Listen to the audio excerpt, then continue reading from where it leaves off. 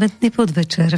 Je opäť nedeľa a ja vítam pri sledovaní relácie s Erikou o živote všetkých, ktorí máte radi nezvyčajné témy a chcete sa troška hlbšie pozrieť aj treba na náš pôvod alebo na naše miesto vo vesmíre alebo podúmať o téme, kam a prečo kráčame.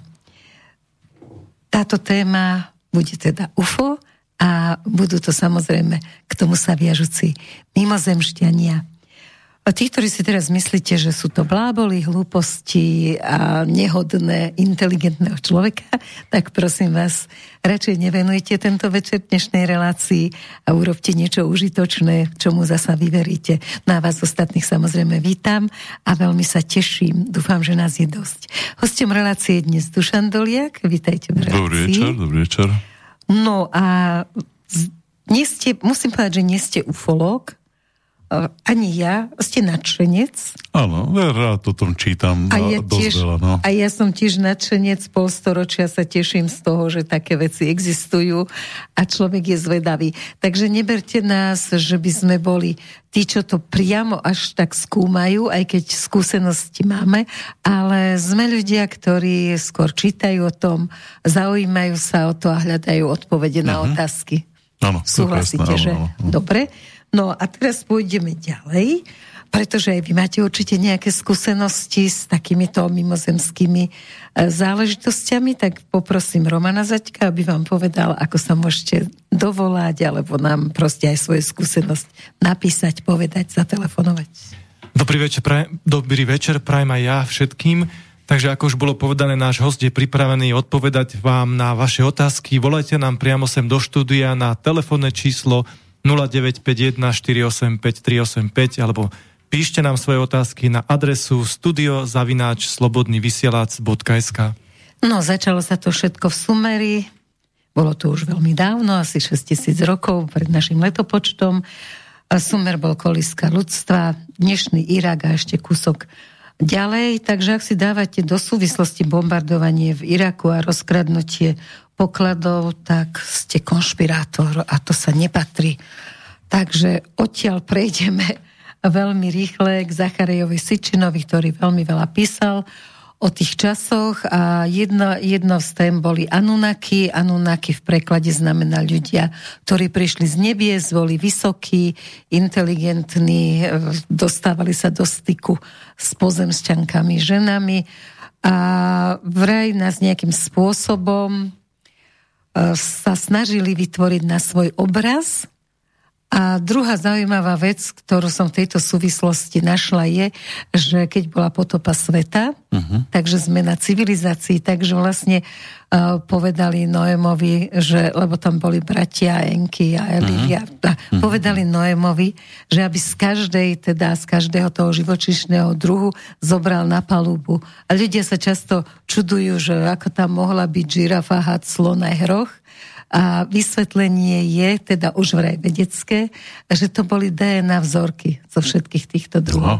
Takže to bolo celkom jednoduché dostať na tú palubu, nemusela to byť ani veľká loď. Takže to sú také moje prvé zážitky, o ktorých som sa začala práve cez tohto Zachariu stretávať s týmito vecami. Aké boli vaše prvé, čo vás tak naviedlo na to, aby ste sa začali zaoberať týmto? Niekde, keď som mal 10 rokov, som začal čítať science fiction a popri tom Erika van Dänikena a popri tom Ludvíka Součka, popri tom neskôr začal vychádzať po revolúciu ten Butler sa volá. Áno. Tak to som čítal. No a potom tu tie spomínané Zacharia Sitchin, keď som bol v 92. Spojených štátoch, som pracoval pol roka a keď som odtiaľ odchádzal, tak mi kolegyňa kúpila ako darček 3 knihy od Zachariu Sitchina, takže aj tie som prečítal potom. Takže, ale ten začiatok určite bol niekde pri tých Dänikenových, keď som mal už nejakých 15 rokov, tak aj film od Dänikena premietali v klubových kinách, ale teda A Ale aj na Slovensku bol. Na Slovensku, v klubových kinách. Ale on bol akože osobne na Slovensku. Ja som bola na jeho prednáške o tom, ako rozprával o pyramidách, ako sa tam cez kamery dostala, dával dôkazy o tom, že čo tie pyramidy on stále žije a na Twitteri pravidelne tweetuje, tak ja ho sledujem na Twitteri a veľmi sa mi páči jeho názory, stále má čerstvé názory. Nie vo všetkom sa dá s ním súhlasiť. Nakoniec aj on sám priznáva, že veľakrát sa pomýlil v živote, že teda niektoré jeho závery neboli adekvátne, ale stále je to taká tá nejaká intelektuálna odvaha alebo intelektuálna statočnosť povedať, čo si myslím, aj keď nemám kompletné informácie a on tú odvahu vždy mal povedať. Ale aj odvahu ísť za tým, proste venovať tomu čas aj financie, takže ako asi to je to najdôležitejšie, lebo mnohí, ktorí to odsudzujú, vlastne celú túto tému ako úplnú hlúposť, možno len majú strach z pravdy. Pri tejto súvislosti je zaujímavé to, že nám to rokuce vždy tajili. Že toto existuje, že vlastne existuje niečo, čo je vo vesmíre, by bolo smiešné určite aj pre vás si myslieť, že vesmír vznikol kvôli nám. Hej, no, to bola taká vec, že za prvé aj v socialistickom Československu, v ktorom som vyrastal, tak sa tieto veci nerozprávali verejne. Čiže tolerovalo sa to, že Ludvík Souček mohol písať, science fiction vychádzal, Denikenová 1 alebo 2 knihy vyšli za socializmu, ale potom skutočne až 90. roky priniesli to, že sa mohlo o tom rozprávať viac. Boli nejaké prípady, aj v socialistickom Československu, že videli nejaké tie UFO, nejaké lietajúce taniere a dokonca o tom aj písali v novinách. Takže jeden môj známy videl UFO niekde pri Zemplínskej šírave a vyšlo to v tých miestnych novinách. Už neviem, jak sa to volá, Vranovské rozhľady, alebo ako tam aj to miestne periodikum, tak bola o tom zmienka, čiže takéto človek prípady... Človek asi cíti, že to existuje. No, keď máte 100 ľudí, 200 ľudí, že niečo vidí, najznámejší prípad v socialistickom Československu bolo nad nejakou priehradou na Južnou Morave, kde sa slnilo stovky ľudí, tak nejakých 20-30 metrov nad hladinou preletelo veľkou rýchlosťou UFO. Takže videli to všetci, ktorí v tom čase tým smerom pozerali. No a samozrejme, že aj tá socialistická vláda sa s tým nejak musela vysporiadať a nejak tých ľudí ukludniť. Takže za prvé niečo priznajú v novinách, doplňa to takým neutrálnym textom, že aj tak sa nič nestalo a samozrejme povedia, a možno to bolo, a teraz si vymyslia niečo najčastejšie, že nejaký atmosférický úkaz, alebo bahenný plyn, alebo meteorologický balón. Meteorít, alebo niečo takéto. Áno. Čiže, a toto funguje všade vo svete. V Spojených štátoch sa veľa ľudí venuje tomu, že prečo to tají tá americká vláda. A oni majú taký veľmi známy prípad, keď Vojnu svetov od H.G. Wellsa prvýkrát dávali v rádiu, a to bolo niekedy v 30. rokoch. Naživo to bolo a tí ľudia nedokázali spoznať, že to je televízna hra. Tí ľudia si mysleli, že skutočne mimozemšťania zaútočili na Spojené štáty a vznikla obrovská panika. No od tých čias si dávajú veľmi veľký pozor, aby takáto panika nevznikla a stále ľudí ukludňujú tým, že však o nič nejde a je to nejaký atmosférický úkaz a podobne. No a tá ďalšia vec je, že všetky tie vlády sa navzájom podozrievajú, že to Američania, Číňania alebo Rusi, že to už majú tieto technológie a samozrejme niektorí si myslia, že to my máme, či Američania si bežne myslia, že Američania majú lietajúce taniere. No a samozrejme navzájom sa to tají, takže ako... Dobre, ale CIA odtajnila teraz celé kopy materiálov v oblasti UFO, ktoré ako naozaj 13 miliónov strán toho bolo, takže to skutočne nie je málo, čo sa odtajnilo. A napriek tomu je to stále tabu, táto téma. Áno, tak do určitej miery takto naše médiá na Slovensku na to nereflektujú, ale v Spojených štátoch prebieha odtajnenie momentálne a normálne sa o tom rozpráva v mainstreame, čiže na CNN alebo na Fox News úplne bežne sa o tejto téme rozpráva a chodia tam piloti, ktorí tam sa pretekali s ufónmi nad zemou a chodí tam bývalý šéf EATIP, čo je organizácia v rámci Pentagonu, ktorá sa zaoberala UFO a podobne. A tieto rozhovory tam bežia. Čiže tak dajte nejaké pikošky z toho, že čo tam teda sa odtajnilo hlavne. Vždy je to, že riadiaca väža, posledný prípad bol v 2020, riadiaca väža vidí niečo a volá pilotovi, vedľa teba je neznáme teleso, posielame ti tam výpomoc, zrazu neznáme teleso zmizne. Áno, to asi narážate na prípad v Chicagu na letisku, O'Harové letisko, kde nad nejakou tým gateom sa vznášalo UFO a hlásili to aj v miestnom tom rozhlase, čo hlásí, že keď niekto mešká na gate, tak hlásili to aj tam a tí pracovníci si navzájom volali na vysielačkách, volali aj hore na tú väžu, že či to vidia, tak nakoniec tam boli desiatky svedkov, ktoré to videli a to sa tam znášalo nejakých 15 minút, približne nikto nevie presne koľko, ale v jeden moment to stratilo nervy, to UFO a vzlietlo, nechalo takú dieru v mraku nad sebou, čiže ale toto, keď sa pozriem na to, že čo sa odohráva, tak toto je v tom procese otajňovania len taký bočný incident, lebo v skutočnosti tá tradícia toho otajňovania a zatajovania siaha niekam do obdobia po druhej svetovej vojne. Aj pred druhou svetovou vojnou boli prípady, že niekto pozoroval nejaké UFO, ale po druhej svetovej vojne, hlavne potom, keď sme začali robiť skúšky atomových zbraní, sa začali množiť prípady pozorovania UFO. Už počas druhej svetovej vojny, to musím povedať, keď nad Európou lietali bombardéry spojenecké, tak ich prenasledovali také ohnivé gule. Oni ich volali, že Foo Fighters. To je aj meno jednej rockovej skupiny. A to bolo časté pozorovanie. To boli stovky pozorovaní, že nejaká gula, nejaká sonda, alebo čo, proste sleduje lietadlo, potom ho obletí dookola, sleduje z druhej strany, potom ide dopredu, potom ide dozadu. Pozorovali, že ako zhádzajú bomby a tak ďalej.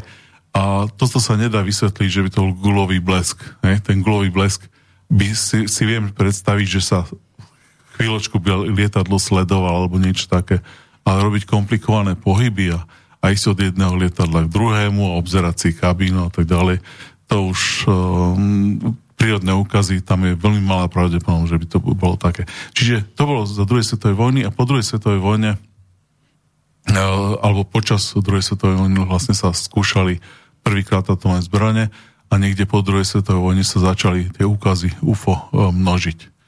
Takže prvé odtajnenie bolo niekedy v 50. rokoch, keď jeden generál major, existuje aj záznam, ktorý sa dá nájsť na YouTube, povedal áno, UFO sú skutoční, máme tu niečo, čo lieta v našej atmosfére a nevieme si to vysvetliť. No a potom dvakrát boli pokusy raz v 80. raz v 90. rokoch, kde ako my sme mali na Slovensku ten syndikát novinárov a mali sme takú tú budovu a tam bola tá miestnosť, kde sa robili tlačovky, tak u nich majú National Press Club v Spojených štátoch a tam dvakrát sa už odohrala taká tlačovka, že popozývali z celého sveta kadejakých napríklad iránsky generál, veliteľ leteckého vojska, tak sa tam zúčastnil a ten rozprával o tom, ako nad Teheránom sledoval UFO.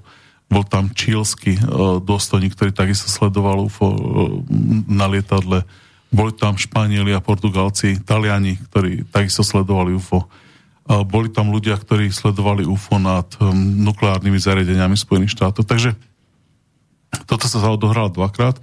No a teraz tam posledná vlna toho odtajňovania a vždy potom odtajní príde taká vlna, že to zase zatajú a zase sa to snaží potlačiť.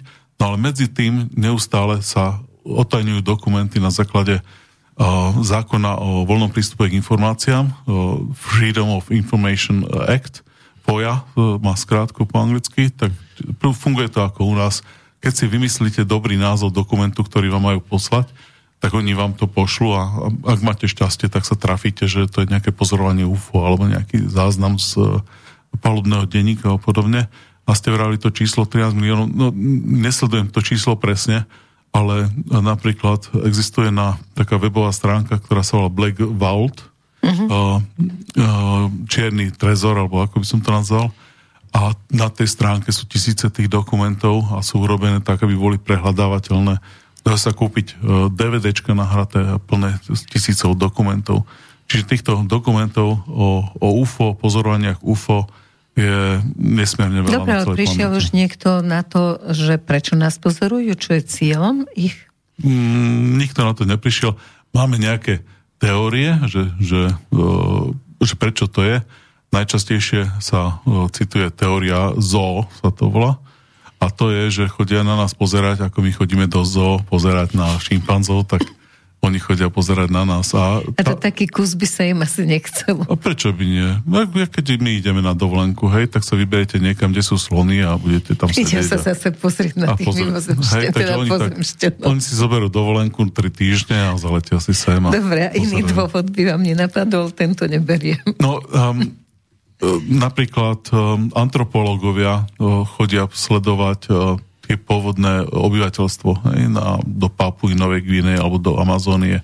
Čiže to je taký bežný dôvod, že ľudia alebo teda mimozemšťania z tej ich akadémie vied, antropológovia chodia sem, poprípade chodia sem na prax, že majú také tie lety a pozorujú, že jak sa my chováme a podobne. Môžu sem chodiť testovať nejaké svoje pozorovacie zariadenia, ktoré sledujú naše elektromagnetické vlnenie. Dobre, ale oni sem chodia odjak živé, ja neviem, tie majské rôzne artefakty, ktoré vyzerajú ako muži v skafandroch, alebo teda bytosti v skafandroch a disky, tak ano, ako my vidíme teraz. Toto je veľmi dôležité, je povedať si nejaké čísla, hej?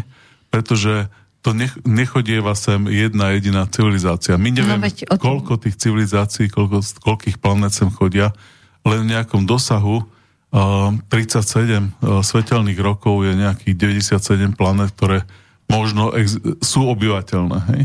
Čiže je možné, že sem chodia stále nové a nové civilizácie. Niektoré, povedzme, robia dlhšie cesty po vesmíre, alebo niektoré, napríklad najbližšia obyvateľná planéta je v Proxima Centauri B a tá je vzdialená niečo, myslím, že 4,25 svetelného roka.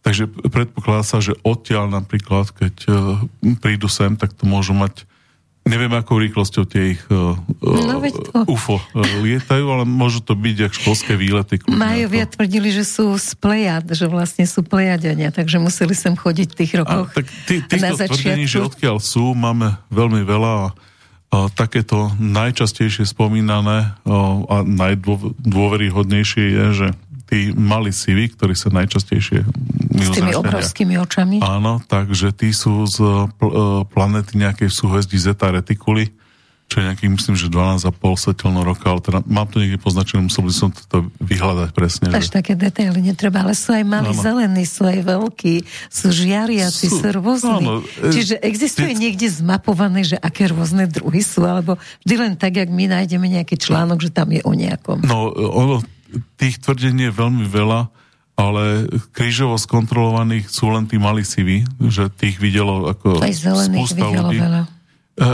Tých malých sivých teda mám zmapované, že pomerne dosť veľa ľudí, že ich videlo. Od nejakého farára čo to je v Polynézii až po napríklad nejakého farmára vo Francúzsku. Ja som mala kolegu, ktorý napísal knihu o tom, ako chodí k nemu. Mali sivy, napísali pod menom Peter Halden, čo teda nie je jeho pravé meno. A pozoroval ich v Šamoríne pri nejakej vode.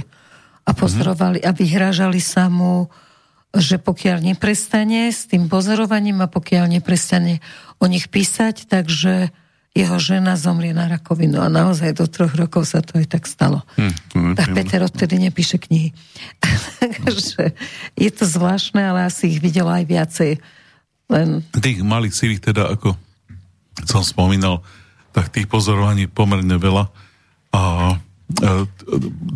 také druhým zdrojom je bývalý kanadský, neviem, či to bol minister financií, alebo ako mal funkciu vo vláde kanadskej, sa volal Paul Hellyer, a ten hovoril, že bol briefovaný, že mu niekto hovoril s vojakov z nejakej tajnej organizácie o tom, že nejaké 4 civilizácie sem chodia na planetu. A on ich aj párkrát spomínal, že teda, že malý sivý, veľký sivý, nejaké pakobilky a ešte neviem čo.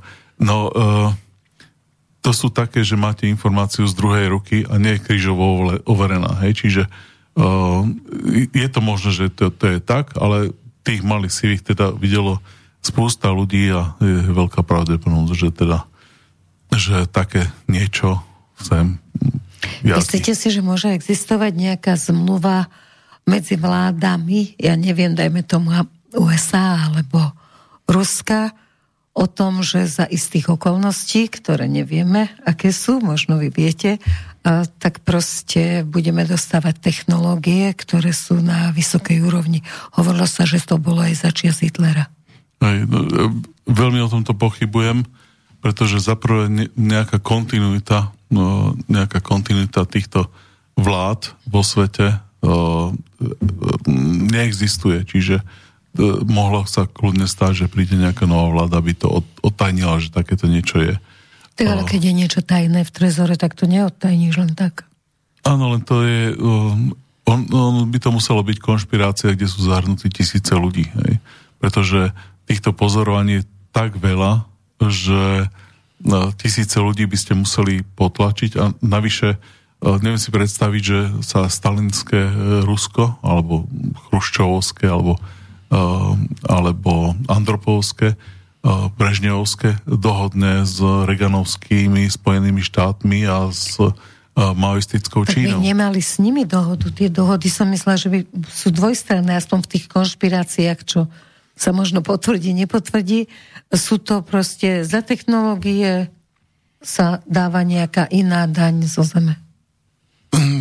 No, tam je taký problém, že čo by to muselo byť. Ne?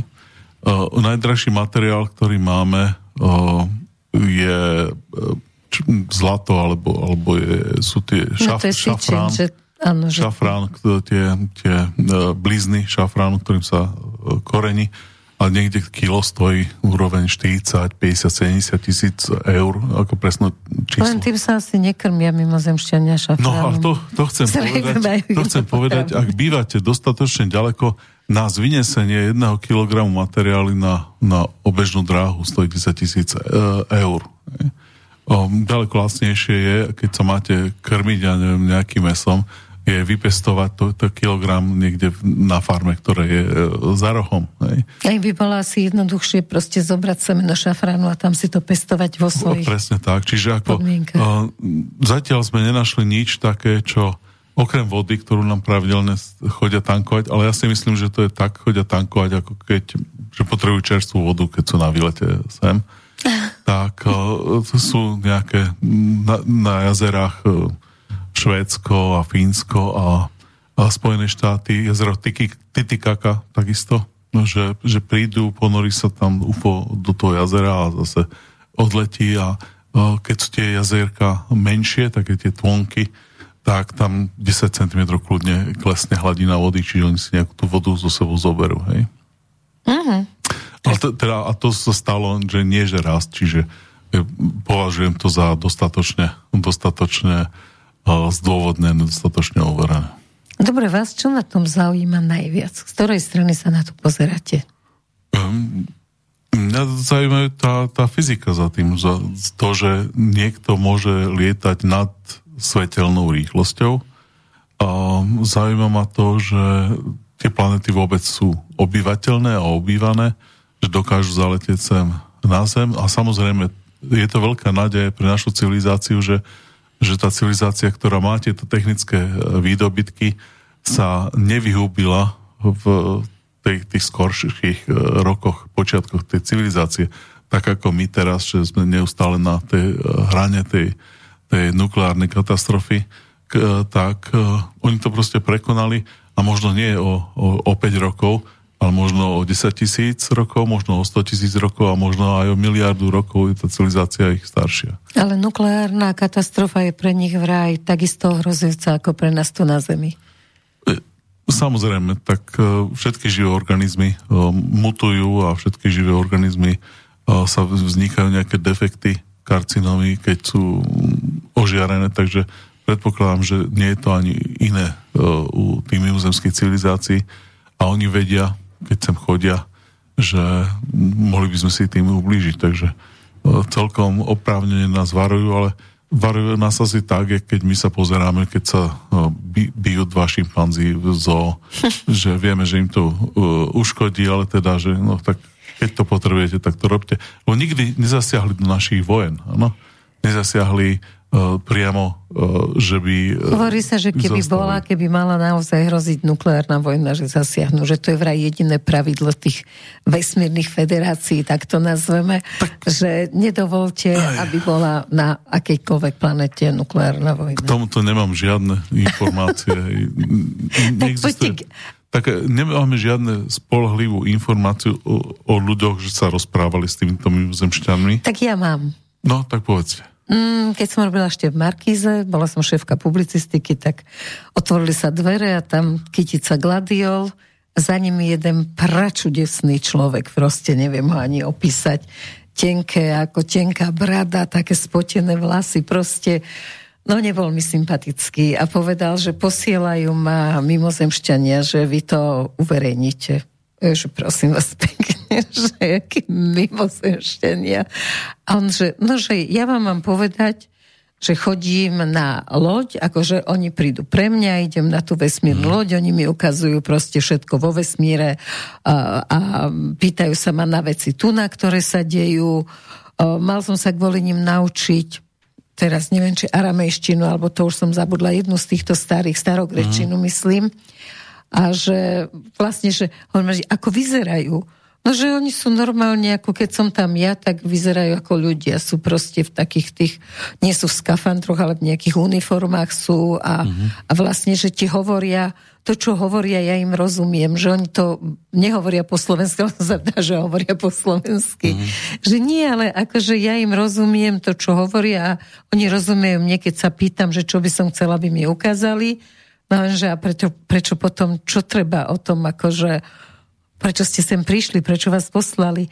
On povedal, že no preto, lebo aby sa ľudia nebáli. Lebo sa hovorí, že sme zlí a že proste máme zlé úmysly s pozemšťanmi a že ja mám byť vlastne ten človek, ktorý vypovedá o tom, že skutočne sa ich netreba báť, nikto ma tam neoperoval, nikto mi nerobil nič zlé, šiel som tam dobrovoľne. A ja si hovorím, že no tak dobre, keď to je také mierové poslanie, no tak urobme o tom dokument. Tak dobre, na hrozné výhrady mojich kolegov, ale tým, že som bola šéfka, tak som to presadila, tak sme urobili ten dokument. No a najkrajšie na tom bolo, že večer v strižni už bolo dostrihané, všetko ozvučené a dokument zmizol. Ale už bol zaradený do vysielania. Takže nebolo čo urobiť. Nemali sme nejaký iný nový dokument, nechceli sme dávať reprízu.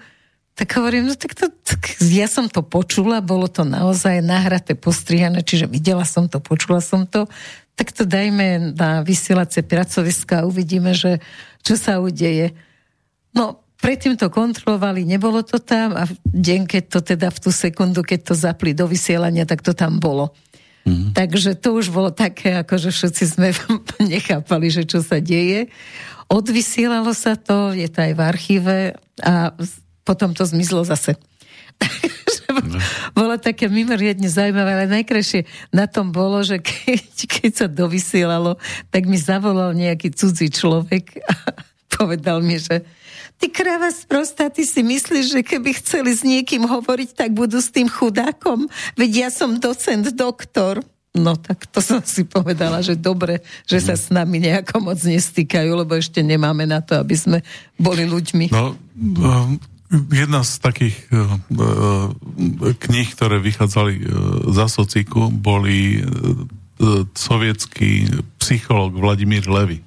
Milujem jeho knihy. No, tak ja som tiež všetky, čo sa dali, som niekoľkokrát prečítala. A vychádzalo ich dosť už za komunizmu. Nás Levy bol nejaký povolený. Bol výborný a Levy tam spomína na jednom mieste, že keď bol populárny Napoleon, tak psychiatrie boli plné Napoleonov a teraz sú plné Hitlerov, hej, a prevtelených a podobne.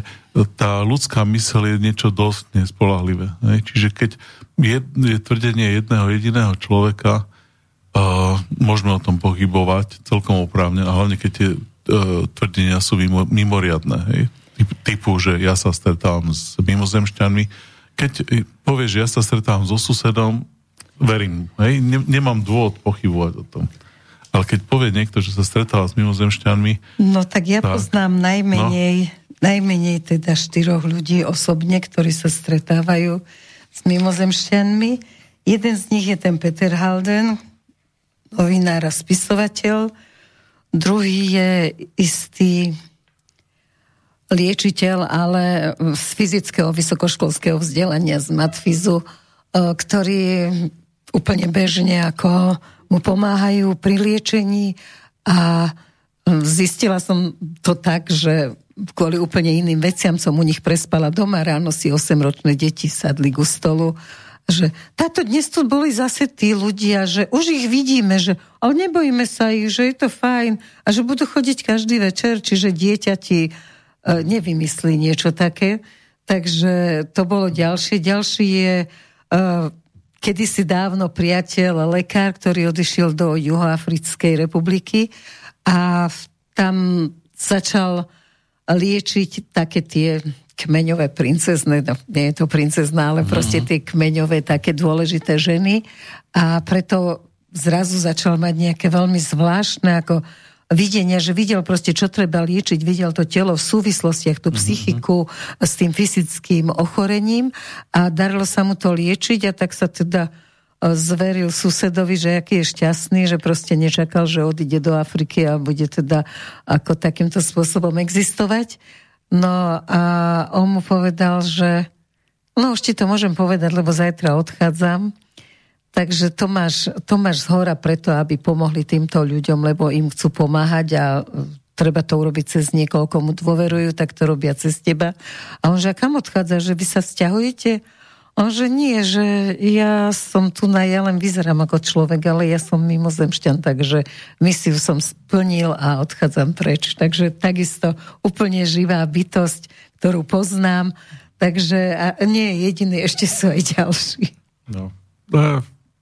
Takže no ale vy ste hovorili o tom krížovom, že stále sa hľadáme v niečom hľadať vedu, v čom veda nie je. Keď máte niekoho rád, tak potrebujete na to nejaký krížový dôkaz, že vy máte tú osobu rád. Polovica ľudí ju nenávidí, polovica je ambivalentná. Sebecká stav človeka, kde my máme radi niekoho. Ale keď ty zažiješ niečo takéto, takisto je to len tvoje. Hej, no napriek tomu vravím, že ten Levy spomínal, že sa mu tam zhromaždilo neviem koľko, 13 Hitlerov na tom oddelení v jeden moment. Čiže je to pomerne... Myslím, že pravda to je, čo hovoríte, ale že to nesúvisí s tým, čo hovoríme. To, že aj sa hovorí, že sa ti to mohlo snívať a že si sa zrazu, akože existuje také sny, má to aj nejaký presný názov, že tebe sa zdá, že si sa prebudil, ale ty si sa prebudil iba v tom sne. Ty si sa v skutočnosti neprebudil. Takže aj toto sa pripisuje, že preto vidíš takýchto... Vy v podstate veríte, alebo neveríte tomu, že existujú nejakí mimozemšťania? Tak samozrejme, že verím, ako tá pravdepodobnosť, že existujú a že sem chodí je väčšia ako tá pravdepodobnosť, že neexistujú. Čiže... Čo by ste robili, keby ste stretli takého? Idete si na prechádzke po Kolibe alebo niekde inde? No asi to, keby som stretol medveďa v lese. Čiže ako určite by mi stáli vlasy na hlave a mali si omriavky, ale snažil by som sa nejak logicky uklodniť, lebo je to výnimočná príležitosť pre ľudstvo a pre mňa osobne sa s niekým takýmto stretnúť, rozprávať, aspoň si zamávať, alebo čokoľvek. Viete si predstaviť, čo by ste sa ho opýtali? No mňa zaujíma úplne všetko. Ja sledujem na YouTube teraz toho Pavla Dvořáka, čo žije v Číne, tak mal video o tom, že čo jedia Číňania na raňajky, tak aj to som si pozrel, hej. Čiže mňa zaujíma úplne všetko, že čo jedia a jak spia a aký majú interiérový dizajn a že či počujú hudbu tak, jak my a či je pre nich tak dôležitá ako pre nás. Jak vnímajú výtvarné umenie, ako funguje tá civilizácia, či majú peniaze, či... No vy ich tak priradzujete pomaly k tomu, čo my robíme, ale ja si myslím, že oni žijú úplne inak, nie? Ako hovorí sa, že keby sme im rozumeli, tak je to žijú systémom, ktorý je o 50 rokov alebo o 100 pred tým, čo si my vieme predstaviť. No napriek tomu my máme svoju tú biologickú podstatu a tá biologická, písal to už Charles Darwin, keď sme sa učili na strednej škole o tom, že aká bola dôležitá ruka a protipostavený palec voči zvyšku ruky pre schopnosť držať nástroje a to bolo dôležité pre to, aby sme robili tie stroje a výrobky. Niečo takéto musí fungovať aj tam. Tí mimozemšťania, ako ich všetci opisujú, majú zase dve ruky.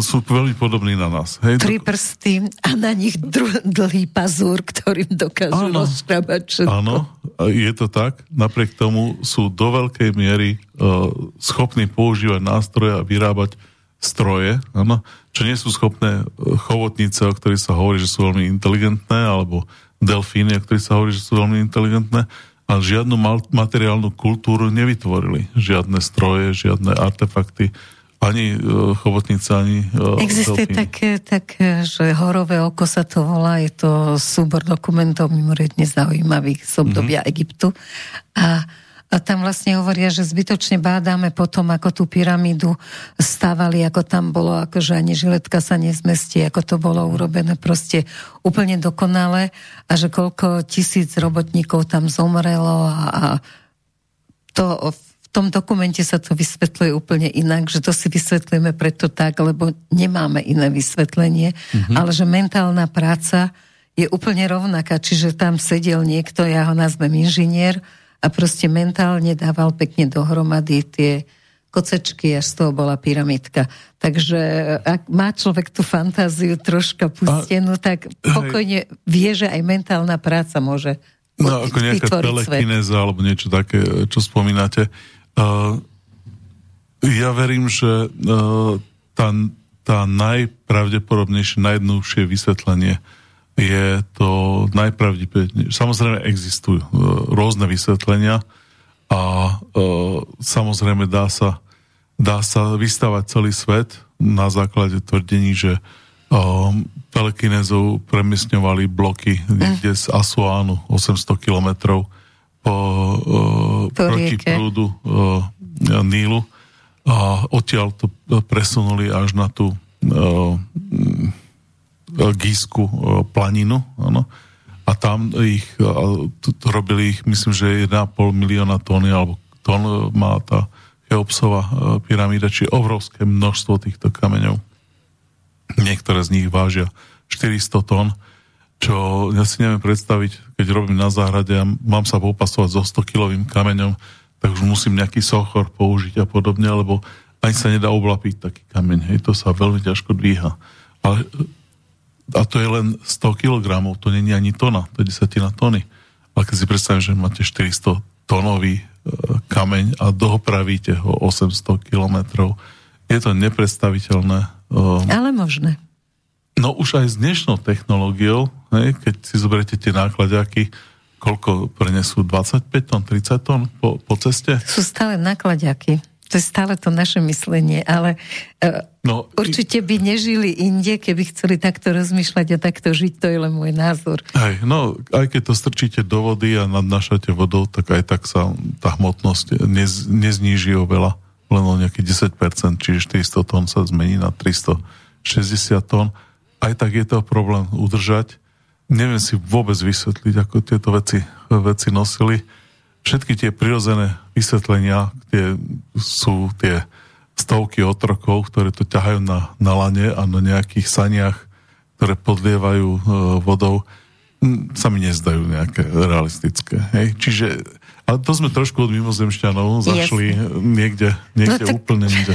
Ale tieto technológie, podľa aspoň Sičina, naučili, mimozemšťania nás naučili, tak ako nás naučili kopu iných vecí, takže ja som sa len preto vracala k tomu. Ale tak poďme k Area 51. Area 51.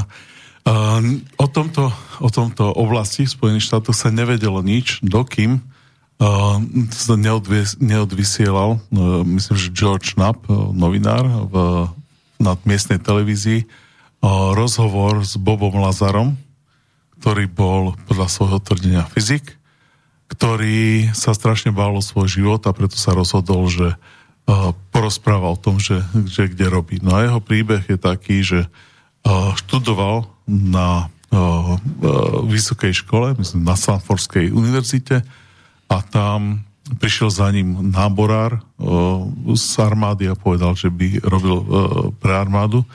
Bol známy tam tým, že na nejaké svoje malé auto, neviem, či Fiatku alebo čo, pripevnil raketový motor a na dlhej rovnej ceste dosiahol nejakých 350 km za hodinu rýchlosť. Tak všetci ho poznali na tej škole ako exota. No tak mu ponúkli to miesto pracovať. No on tvrdí, že ponúkli mu to miesto kvôli tomu, že mali nejaký výbuch v laboratóriu v časti tej oblasti 51, ktorá sa volala S4. A že keď to vybuchlo, tak proste 29 fyzikov tam zomrelo pri tom.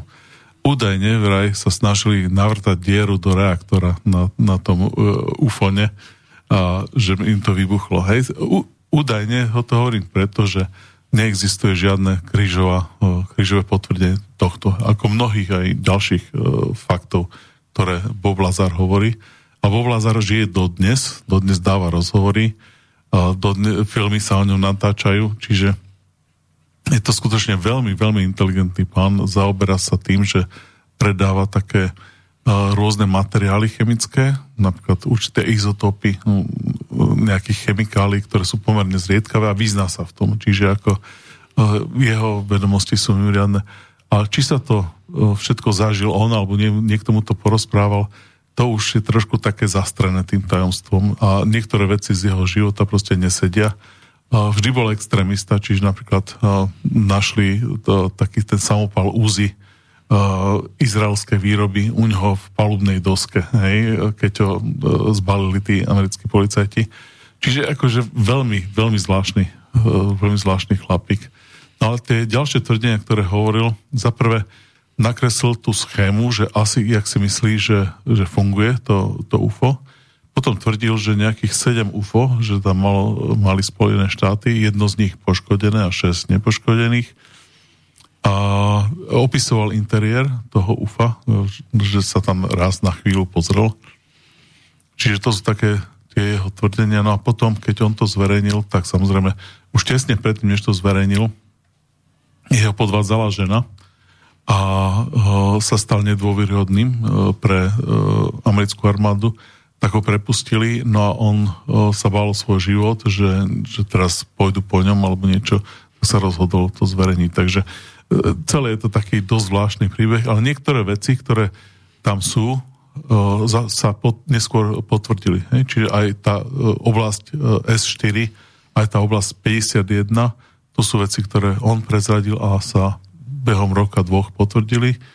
To, že Spojené štáty vlastnia niekoľko tých lietajúcich tanierov, to sa tiež nikto to ich nevidel a nepamätám si jediné svedectvo, že by niekto videl všetkých 7. Ale ani nevyvrátil nikto. Ale vieme, že na rôznych miestach americká armáda našla lietajúce taniere a dovezli si ich do Spojených štátov, či ich majú tam na jednom mieste, alebo... Ale potvrdili ako fakt, že existujú a že sa našli a teda viacerí svedkovia boli, že ten tanier niekde bol padnutý a že... Hovorí sa ale, že v tom priestore aj boli nejakí mimozemšťania, alebo teda nejaké kúsky z nich, alebo proste, že predpokladalo sa, že možno boli živí a že tam zomreli. Nestretli ste sa s tým? Áno. Dokonca tých svedectiev je niekoľko, beží na History Channel, beží séria, stále to opakujú dookola a tam máte niekoľko svedkov, napríklad v Roswelli. Roswell bol ten začiatok tohoto celého, keď sa prvý mimozemšťan u nás akože zachytil. A práve, že nie. Už predtým padlo aj niečo iné v Azteku v Novom Mexiku. A už tam bol mimozemšťan? Už tam boli nejakí mimozemšťania mŕtvi a neviem, či v Roswelli alebo v Azteku. Údajne jeden ešte žil nejaký čas potom, ale tam sa už rôznia svedectva. Niektorí tvrdia, že žil až 4 roky a že mali tam nejakého docenta lingvistiky, ktorý s ním komunikoval, ako jediný sa naučil s ním komunikovať. A zase niektorí tvrdia, že zomrel po pár hodinách potom, ako ho našli. Ale teda tvrdenie, že žil chvíľočku ten mimozemšťan nejaký, tak je to viacnásobne krížovo. Dobre, ale nebolo zverejnené, že čo na nich vlastne skúmali. Či ich teda, lebo jedni tvrdia, že ich tam mučili, že proste im brali telesné tekutiny. Alebo koho? Mimozemšťana. Nie, oni boli mŕtvi. Ale jeden mal byť údajne živý. A práve áno, tam v tej... Ale nemučili ho vôbec. Celý ten príbeh, tiež na History Channel to niekto vysvetlil, ale vyzeral to tak realisticky, že to porozprávam, že s cieľom zlepšiť radary americká armáda zaviedla radary, ktoré bežali na nejakej vyššej frekvencii a mali väčšiu vyžarovaciu silu. No a potom asi po 4 rokoch ich zakázali, pretože narušovali chod lietadiel, či lietadla im padali. No ale tieto radary vyrobili 4 a umiestnili ich okolo Edwardovej základne v Spojených štátoch, čo je nedaleko tej oblasti 51. No a tam, keď nielen padali tie naše lietadla, ale padali aj tí ufóni, čiže na tom History Channel aj ukazovali základňu, takú tú betónovú dosku, na ktorej bol ten radar pripevnený, hovorili o tých frekvenciách, som to overoval, aj to je pravda, že to zakázali, že im padali tie lietadla. Čiže ja si myslím, že nejakým takým spôsobom sa dá vysvetliť, že proste oni chceli monitorovať pohyby nejakých lietajúcich objektov a že niekoľko ich zostrelili tým, že zapli tie radary a že im tie padli, takže a koľko ich bolo, tieto radary boli len na tom jednom mieste v Spojených štátoch, ale tie padnuté lietajúce taniere boli na niekoľkých miestach. Jeden bol niekde v Čile, jeden bol niekde, myslím, že na Svalbardoch pri brehu Škandinávie. Jeden bol v Taliansku, dokonca Mussolini ho vláda niekde vykopal nejakých archeologických týchto. Ale to sú všetko také, že máte jedného, dvoch svedkov. Najviac svedkov je na ten Roswell a na druhom mieste je ten Aztek Nové Mexiko. Existuje aj kniha o tom Aztek Nové Mexiko, kde sa o tom píše. Aj v Pakistane bolo niečo a tiež tam niekto to opísal. No, zaujímavé na tom je, že dobre, toto sme my skúmali, týchto ako mŕtvych alebo padnutých mimozemšťanov, ale hovorí sa aj o tom, že unášajú vlastne pozemšťanov z dôvodov nejakého výskumu. Čo si o tom myslíte? Poznám ľudí, ktorí veria na toto. Nemám to tak potvrdené ako tie ostatné veci. Napríklad americká armáda, keď sa ich opýtajú na tieto únosy, tak vždy sú veľmi zdržanliví v tých vyjadreniach. Čiže nemáme to tak oficiálne potvrdené ako napríklad tieto lietajúce taniere, kde otvorene hovorí americký senátor, ktorý bol dlhé roky vedúci republikánov v kongrese, sa volá Reed, tak na otázku, že áno, my tu máme záznamy z HD kamery a na tých záberoch vidíte aj detaily tých lietajúcich tanierov. Čiže to je úplne silnejšie dôkazy ako tieto únosy. Napriek tomu si myslím, že na tom niečo môže byť pravdy, keď my by sme prišli niekam a je tam neznámy živočíšny druh, tak tiež by sme chceli niekoľko exemplárov preskúmať. Takže, a A niektoré tie veci, ktoré spomínajú v časoch, keď ešte tá technika nebola tak vyspelá, veľmi mi pripomínajú napríklad, že niekoho operovali, že mu otvorili brušnú dutinu a potom ju zatvorili a elektrickým prúdom zocenili tú ranu. Čiže toto isté robí môj zubár, keď mi niekto nareže, tak... Ale toto tvrdil niekto v 50. rokoch, kde, ak sa pamätám za sociku, jak fungovali zubári a tie vrtačky, to nemalo nič spoločné s modernou medicínou. Pamätáte si to, hej? Veľmi zle. Takže niektoré veci sú tam dosť uveriteľné. Filipínski liečitelia idú tiež tým spôsobom, že len prejdú. Hej, no to... Videla som na vlastné oči, zažila som na vlastnom tele, takže môžem potvrdiť, nebola som sama.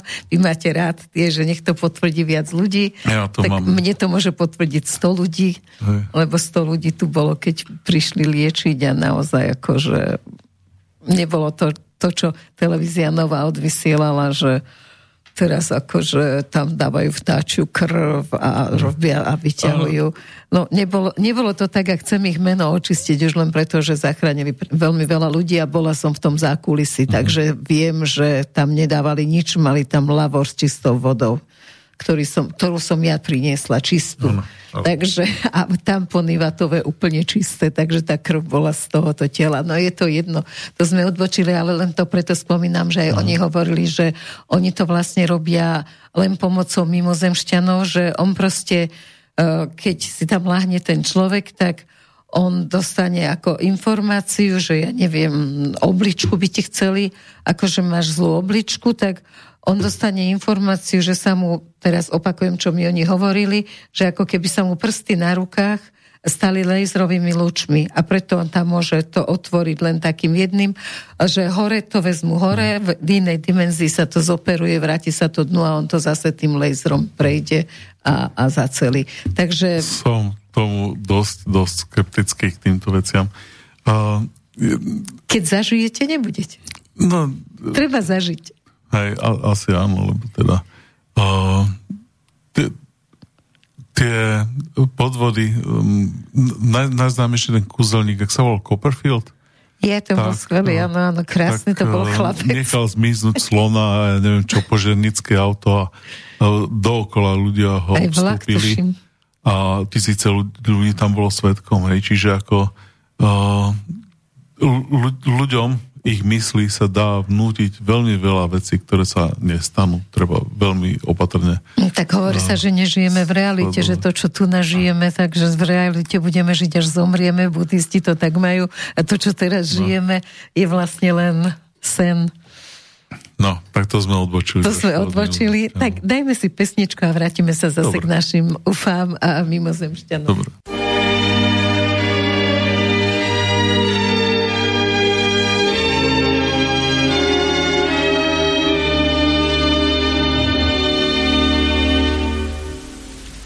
Vzpomnienka zaletí za hory, za doly, nad malé domčeky, storočné topoly, kde z malého pienečka svetielko horí. Tam sa za mňa mamička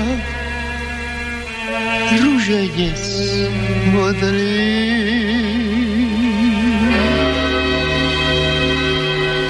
Dedinka údolí biele domčeky, nevidel som vás už celé roky.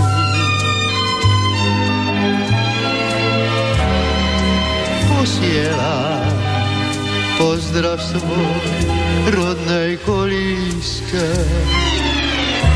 mamičke drahej, z diaľky tak cudzej. Vy dedinky v údolí, malé domčeky, čie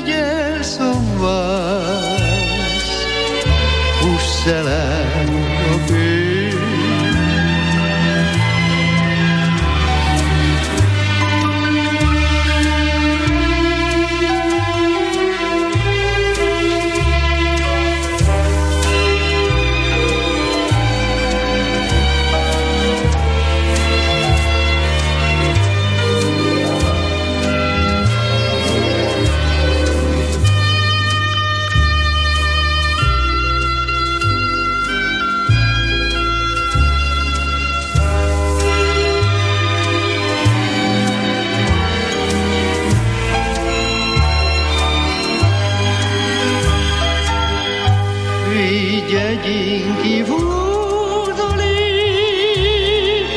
malé domčeky, či ešte rúžové máte obloky.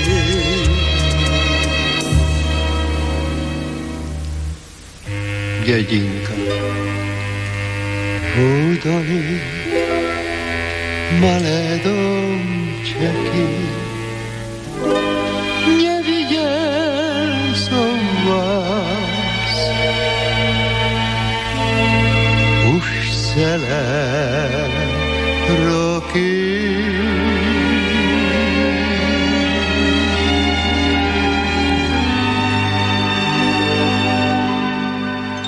Z oblakov sme padli do dedinky v údolí a počúvate Slobodný vysielač, reláciu s Erikou o živote.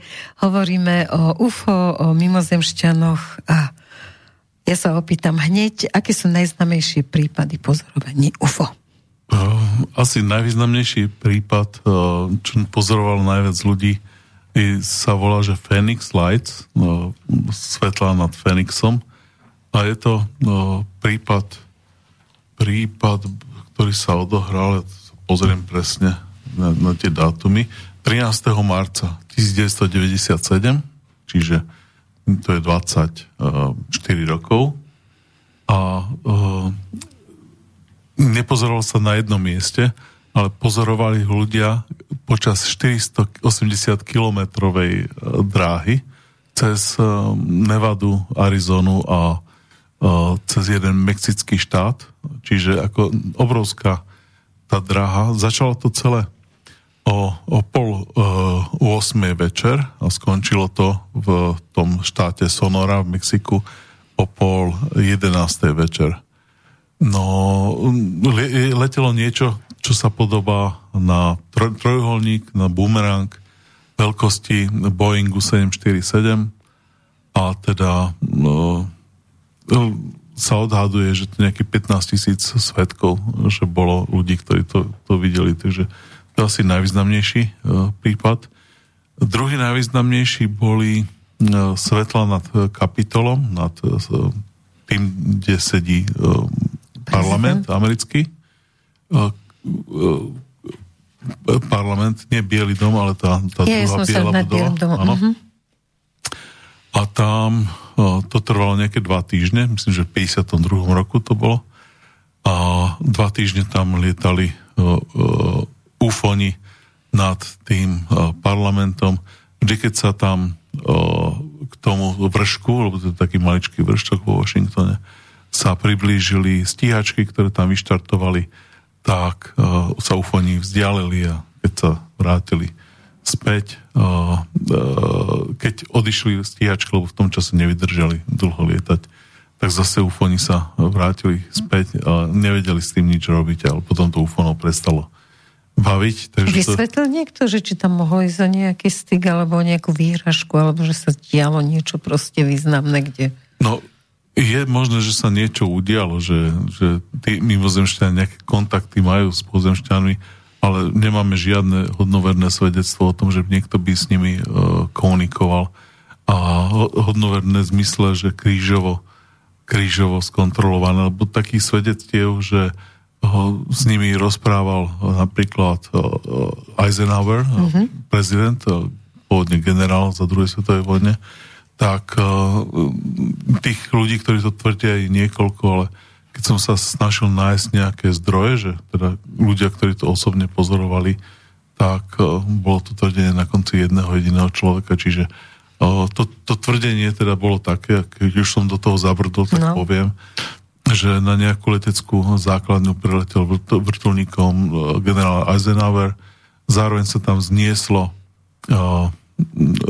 to lietajúce pravidlo, to UFO, a generál Eisenhower vošiel do toho UFA, chvíľočku tam s nimi rozprával a potom odišiel.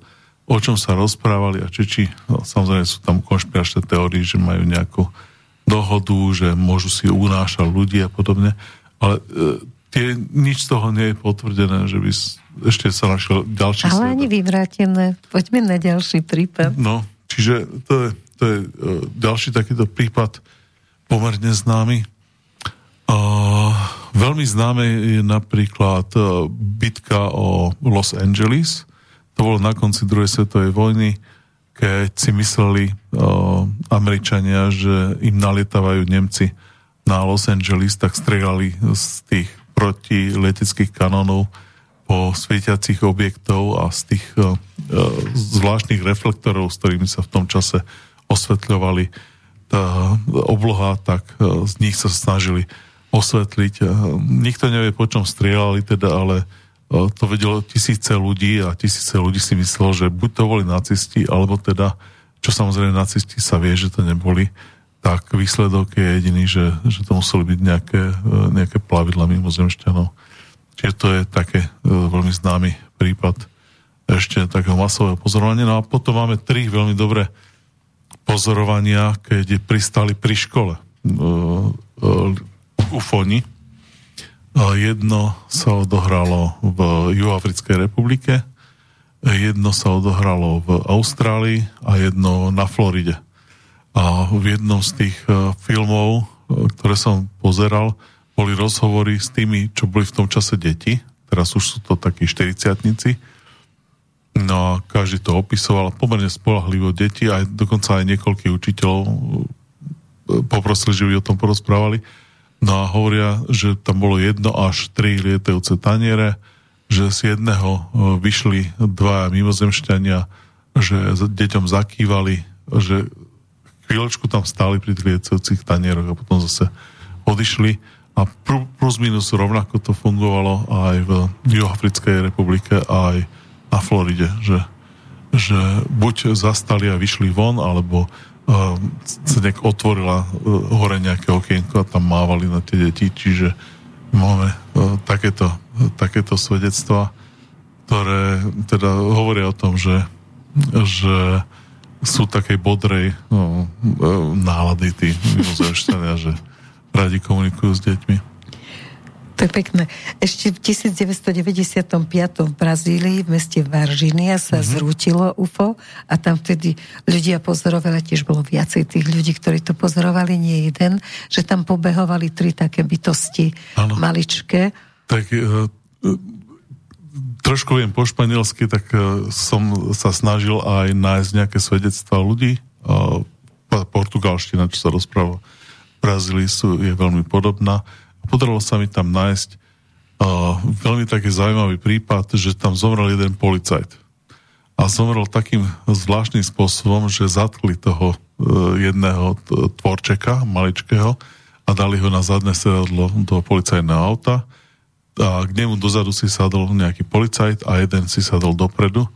No a ten policajt, čo sedel vzadu, tak niekoľko dní po tomto incidente zomrel na totálny rozvrat imunitného systému. Že zrejme vírusy a baktérie. Nejaké baktérie tam chytil.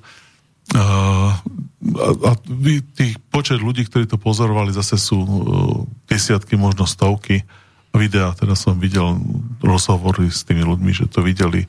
Jeden z tých mimozemšťanov sa schovával v nejakom jarku pri ceste dosť takým spôsobom, že ja by som asi robil niečo iné, snažil by som sa niekam utiecť, ale keby som vedel, že ma budú hľadať, tak je lepšie potom byť niekde na otvorenom priestranstve, kde môže človek zamávať, že tu som. Dobre, nezistila som, že čo sa s nimi stalo. Oni zomreli, odleteli, alebo čo sa s nimi stalo? Odleteli. Tí 3 mimozemšťania sa potom jedného dňa úplne stratili. Aj ten, čo ho zatkli, sa mu podarilo ujsť a stratili sa celkovo. Uh-huh.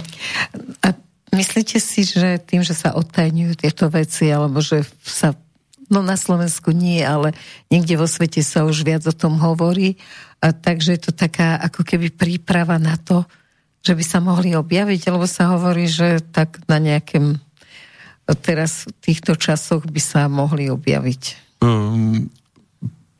Zase tých teórií je spústa. No. Sú ľudia, čo vypočítavajú nejaký rytmus matematický, že kedy sa objavia a hovoria, že do roku 2035, že bude nejaké na 100% vysoké pozorovanie. Vo veľkom množstve prídu. Ale Ja si myslím, že tí mimozemšťania majú vlastnú hlavu a to, či sa nám chcú alebo nechcú a do akej miery sa nám chcú ukázať, je vlastne ich rozhodnutie. My sme tak technologicky za nimi pozadu. Jedno z vecí, ktoré majú, sú tie technológie, také ten plášť neviditeľnosti. No. To ako majú potvrdené aj armáda, že ich vidia na radare, vidia ich v infračervenom spektre na kamere, ale vo viditeľnom spektre ho nevidíte. Hej. Čiže takéto pozorovania sú aj zo Slovenska. Áno. Poznám jedného pána, ktorý videl nad Slavínom pár desiatok metrov. Takéto v mraku, bola taká nízka oblačnosť a v tom mraku videl, ako keď je ten Spielbergov ve filmy majú na začiatku taký chlapec, čo tam tako mesiaci sedí.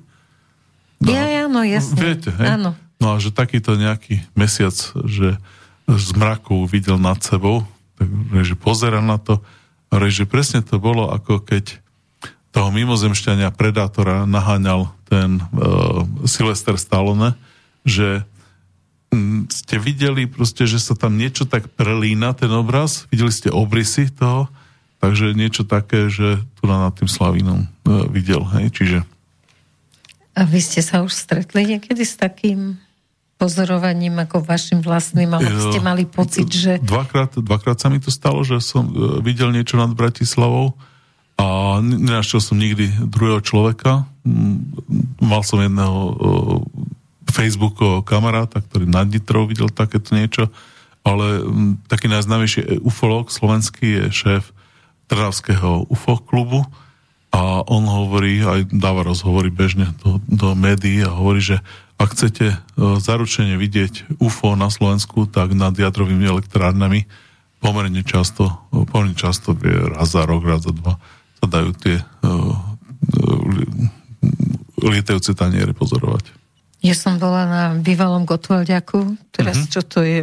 Viem, na meste Slobody. Na meste Slobody, áno, venčiť psa a tam nás bolo asi 5-6 psíčkárov a zrazu niekto, že pozri hore a to trvalo, ja neviem, možno 5 sekúnd a nie toľko, proste niečo tam také jak v cigara, tak taký nejaký predmet tam proste intenzívne svietiaci išiel hore, dole, ako zvláštnou takou serpentinkou a potom sa zase otočil hore a zmizol. Dnes máme pomerne také dobré databázy celosvetovo, sa to zbiera tie informácie a zhruba 1100 hlásení každý mesiac je. 1100 hlásení každý mesiac a raz to komentovala ruská armáda, pretože jeden z tých amerických ufologov veľmi významný človek, vedec, tak komentoval to, že mali by sme urobiť taký systém, taký dážnik okolo celej planéty, že by sme sledovali v 7 rozličných pásmach, jednak hypersonický zvuk, ktorý urobíte, keď napríklad prekročíte tú rýchlosť zvuku, infračervenú oblasť, radar a podobne. No a z toho by sme dokázali spojením týchto pozorovaní tak sledovať, či UFO nevstupuje do atmosféry.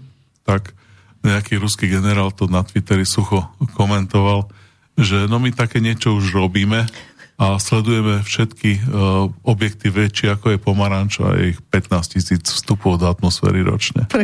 Ale to sa týka aj meteoritov a podobných, hej, čiže nie je to len... Tak ale určite istá časť sú aj tieto. Nejaká časť bude zrejme aj rakety, ktoré sa vracajú a podobne, ale teda 15 000 objektov, všetko od veľkosti pomaranča vyššie, tak to je ako... Sme schopní kontrolovať, ale možno, že naozaj... A veď vojenský priemysel je dnes už taký, že nie si schopný pozorovať aj to, čo by si mal byť podľa technológií schopný pozorovať. Úplne najnovšie vyjadrenie je pár dní naspäť, dával rozhovor bývalý šéf tej organizácie AATIP, ktorá v Pentagone sa zaoberala pod jeho vedením UFOnmi, tak sa opýtal ten moderátor, že či máme fotografie, na ktorých vidíme aj detaily tých lietajúcich tanierov. A on vraví, že áno, máme fotografie s veľmi vysokým rozlíšením. A že či na tých fotografiách vidíme aj detaily, že tej posádky toho. A on, že sladom na moju to utajnie, čo som podpísal, tak nemôžem to veľmi otvorene povedať, ale áno, vidíme tam aj tie posádky. No to je pekné. Čiže tak tento môj v dokumente povedal, ako vyzerajú, že sa môžu meniť, ešte aj tvrdili teda jemu, že môžu mať ľudskú podobu a že môže... No je aj taká teória, vy ju asi nepotvrdíte, lebo ste na tom krížovom. Áno, ja som že áno, ale dala by sa potvrdiť aj cez tú vašu, že vlastne veľa ľudí tu na Zemi sú mimozemšťania, ktorí vlastne sú v tejto podobe, pretože tu v tejto podobe sa patrí byť. Boli by čudní, tých ľudí, čo to tvrdia, sú samozrejme stovky a sa rozpráva o tom shape shifting, že sú schopní meniť to, ako vyzerajú. Ale nikdy som žiadny dobrý dôkaz toho nevidel, čiže mám to stále s otáznikom v tej kategórii tých vecí. Ale ani nepripúšťate, alebo pripúšťate, ale potrebujete Prečo nie, ale zatiaľ dôkazy nejak presvedčivé nie sú o tom, takže... Dobre, a o tých lietajúcich diskoch, tak keďže už hovoríme, že ich niekoľko v Amerike... Pravdepodobne, že ich tam majú. Áno, zrejme aj inde, a teda už od začiatku od tých sumerov sú stále v sochách alebo na nejakých artefaktoch, tak dá sa vedieť už, že ako to vyzerá vnútri v tom disku? No, niekoľko ľudí to popísalo a v podstate nie je nič vo vnútri, je to prázdne, sú tam nejaké 2, 3 alebo koľko stoličiek maličkých a čo je veľmi zaujímavé, že majú spôsob riadenia, sú také na prsty, že tam môžete zasunúť prsty a keď tam strčíte prsty, tak pomocou nejakých tých bioprúdov alebo niečo takého to ovládate. Čiže každé to sedadlo má takéto na tie prsty, no a samozrejme naši to neboli schopní ovládať, lebo teda máme iný počet prstov a inú anatómiu tých prstov. Takže aj energetiku zrejme máme inú. Údajne sa im podarilo to odmontovať a primontovať tam nejaké naše zariadenia na nejakú myša alebo podobne, že to ovládajú a dokonca sa im s tým podarilo párkrát aj vzlietnúť a pristať. Hovoria niekoľko sviatkov nezávisle od seba. To je zaujímavé.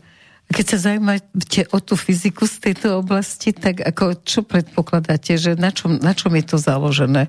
Ja neviem, voľná energia, alebo teda moja fantázia v tomto smere je veľmi slabá? No úplne prvú vec, čo som sa o tomto dočítal, bolo novinárka, ktorá sa volá Leslie Keenová, vydala knižku UFO generáli a neviem kto hovoria ako pod prísahou.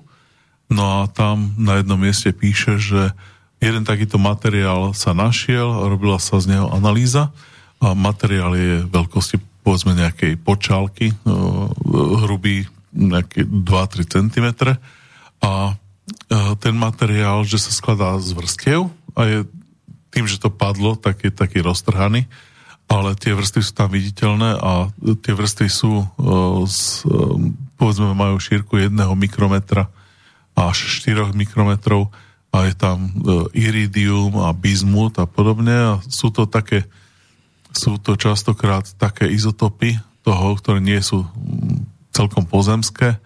No a údajne tieto vrstvy iridiové 4 mikrony široké vraj dobre vedú terahertzové vlny, to je tá časť elektromagnetického vlnenia, ktorá nie je dobre preskúmaná a samozrejme vždy sa nájde niekto, čo mi tam volá potom do vysielania, že je to už od zasocíku sme terahertzové vlny používali. Nie je to ani zďaleka preskúmaná tie vlastnosti v tejto oblasti. Zariadenia sú pomerne drahé, ktoré tie terahertzové vlny vyrábajú alebo snímajú a nemáme žiadne polovodičové súčiastky, ktoré sú schopné spoľahlivo tieto vlny vyrábať. Takže ale vie sa, že teda tie vrstvy dobre vedú tie terahertzové vlny, tak sa predpokladá, že teda nejak fyzika je s tým spojená, že v tej oblasti terahertzovej určité materiály majú zaprvé takú vlastnosť, že rušia gravitáciu, rušia tú hmotnosť toho telesa, no a potom... A to je tiež ten Egypt. Zrušila sa hmotnosť telesa a preto sa mohla pekne preniesť tá štvortonová. Sú tam aj iné teórie, pomerne dobré, o tom, ako sa stávali pyramídy. No povedzte.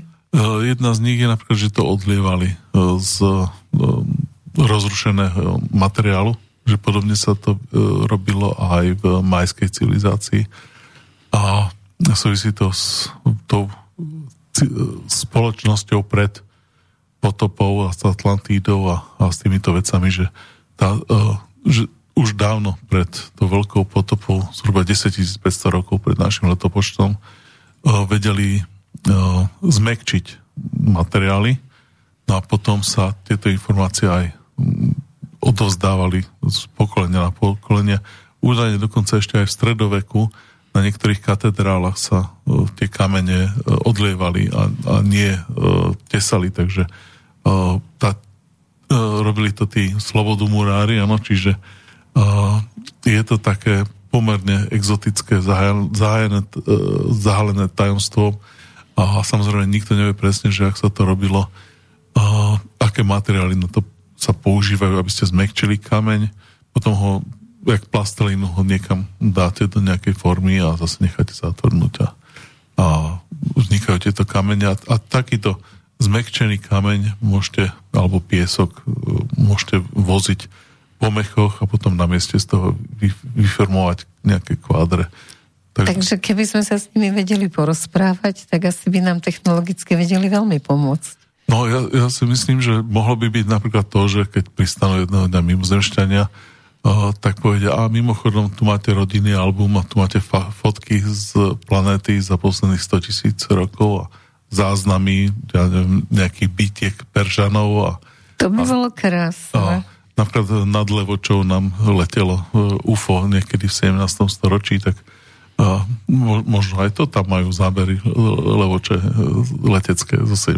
storočia. No to by sa potešili nielen historikovia, to by bolo úplne úžasné. Ja vravím, že čokoľvek, akékoľvek, ja by som bol veľmi vďačný, ak oni majú toľko tým zemšťania, keby nám poslali ten najblbší seriál, ktorý tam majú, áno? Oni asi nemajú seriály, ináč by boli takí blbí ako my. Alebo tureckú. Kľudne nech mi to pošlu, ja nemusím ani rozumieť, čo tam rozprávajú, ja len na to budem pozerať celé hodiny. Určite to nemajú. Bude ma zaujímať všetko od, jak vyzerajú stoličky, jak sú oblečení, jak vyzerajú tanieriky, jak vyzerajú závesy. A veríte, že s civilizáciami je to tak, že vlastne dosiahnu istý vrchol a potom proste padnú nejakou potopou, ohňom, veď to už bolo veľa za našu históriu v Zeme. A potom zase vzniká nová civilizácia. Zase dosiahne vrchol a zase bude potopa. Každý 10 000, 100 000 rokov bývajú veľké katastrofy a ja si myslím, že to ľudstvo, ak chceme trvalo prežiť, tak budeme musieť vyriešiť aj takú vec, že proste príde taká nejaká 300-metrová tsunami, ktorá zmetie z povrchu Zeme 90% obyvateľstva, alebo 90% ľudí býva na morskej výške 300 metrov, čiže sa kľudne môže stať znova. Nemusí to byť vždy voda, môže to byť aj taký COVID. Môže to byť aj COVID. Mor tiež tu nabol koľko a tie zásahy proti moru boli takmer stále rovnako ako teraz. Izolovať tých ľudí, nepúšťať ich von. No môže sa dať čokoľvek, takže... Takže ale veríte v to, že tá civilizácia, že vlastne aj klimatické zmeny vlastne sú cyklické, že to nie je, že teraz za to, že veľa dýchame a krávy prdia, takže... Ja si myslím, že je to pravdivé, áno, že skutočne je to fyzika z 18. storočia, nejaký Švéd. Fyzik to vymyslel, dokázal, ten skleníkový efekt skutočne funguje, čiže nie je to... Ale nie je tak nebezpečné ako cyklické zmeny v prírode. Sopky a teraz zasa aj dnes nová sopka začala chrliť. Každý deň už je niečo. Môže byť napríklad tu je najväčšie nebezpečenstvo, nejaká veľká sopka je na Kanárskych ostrovoch, ktorá nedávno chrlila. A tam, že keby vznikla tá sopka znova, že vybuchla, tak kľudne môže tá vlna byť až 700 metrov vysoká. Je to tsunami, ktoré dojde do Európy, ktoré je najbližšie, ale táto tsunami má zmiesť aj celý východné pobrežie Spojených štátov. Takže toto sa môže stať. Ako platne v Yellowstonskom parku a všetky tie veci. Áno. Všetko smeruje k tomu, že sme ohrozený druh. Nebojím sa toho, ako tých vecí, čo sa môže stať, je toľko v živote, že keby som sa ešte aj tohto bal.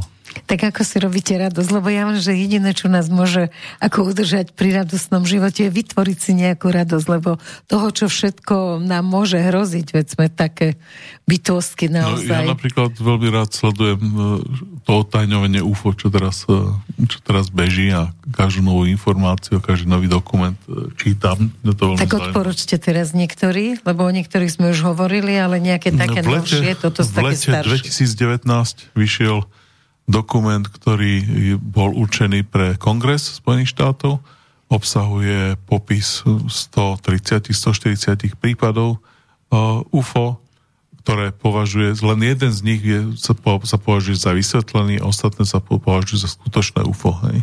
Takže to je taký dokument, ale každý rozhovor s Louisom Elizondom je výborný, keď hovorí niekde senátor, myslím, že Joe Reed sa volá, bývalý, teraz už nie je, ale on bol šéf tých republikánov v kongrese, tak to sledujem, to za každým je dobre. A potom je niekoľko takých tých ufologov, ktorých veľmi rád sledujem, napríklad je Richard Dolan, ktorý dlhé roky napísal aj veľa kníh a on keď hovorí niečo, má svoj show, svoj program na YouTube, takže sa snažím to si pozrieť Ale prečo stále neprichádzajú k vysvetleniu toho, že prečo nám to taja, že čo nás na to môže ohroziť? Lebo to, že oni tvrdia, že ľudia by sa vylakali. Ale z čoho by sme sa vylakali?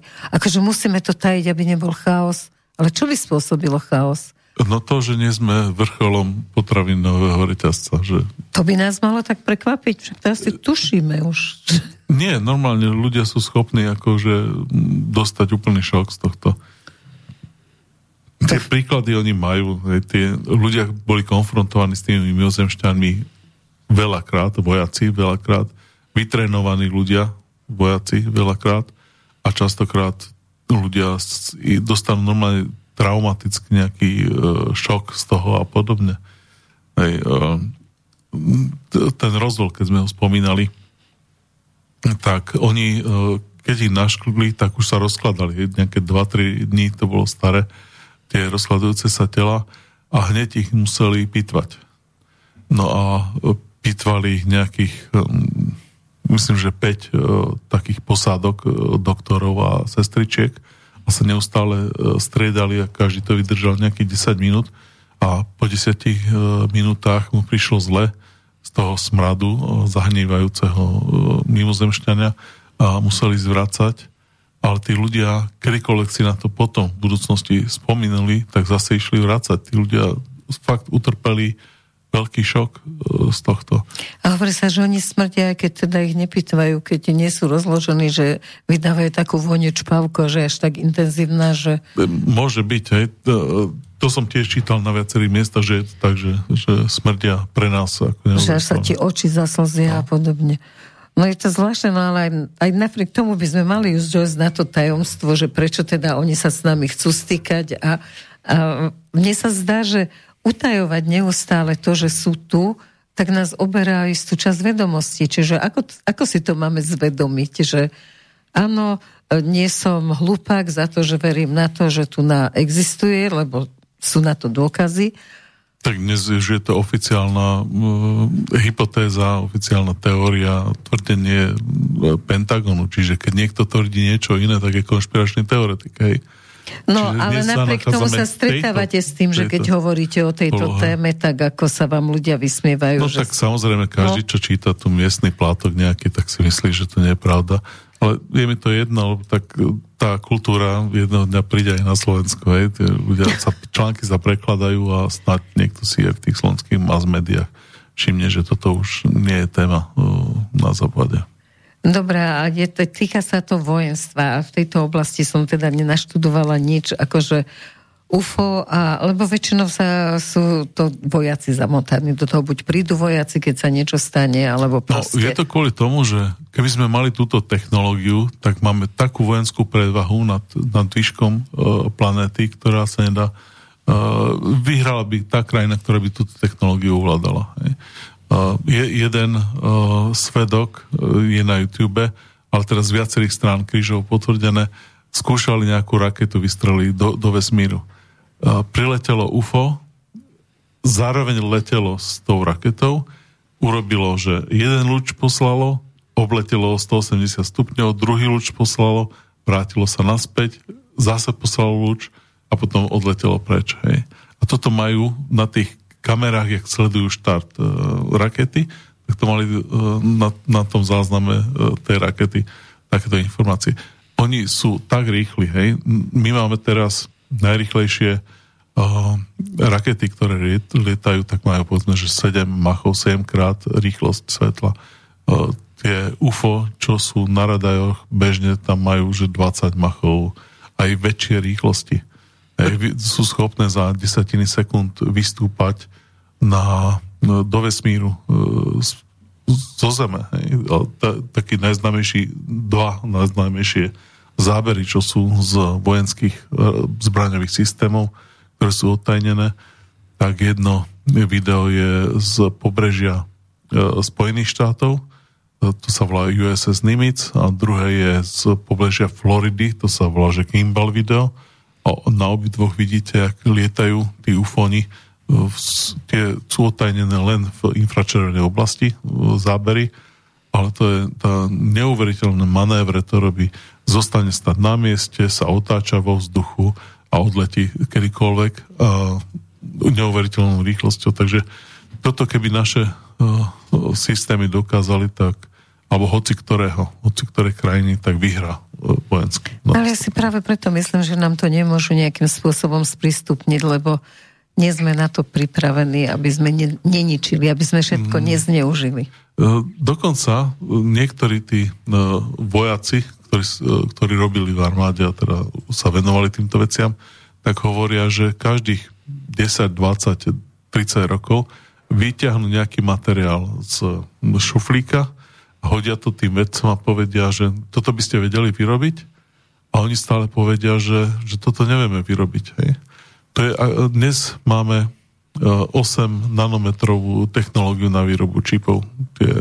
Do mobilov čipy, ktoré sa volajú Snapdragon, sú v týchto rozlíšeniach, tejto hustote urobené.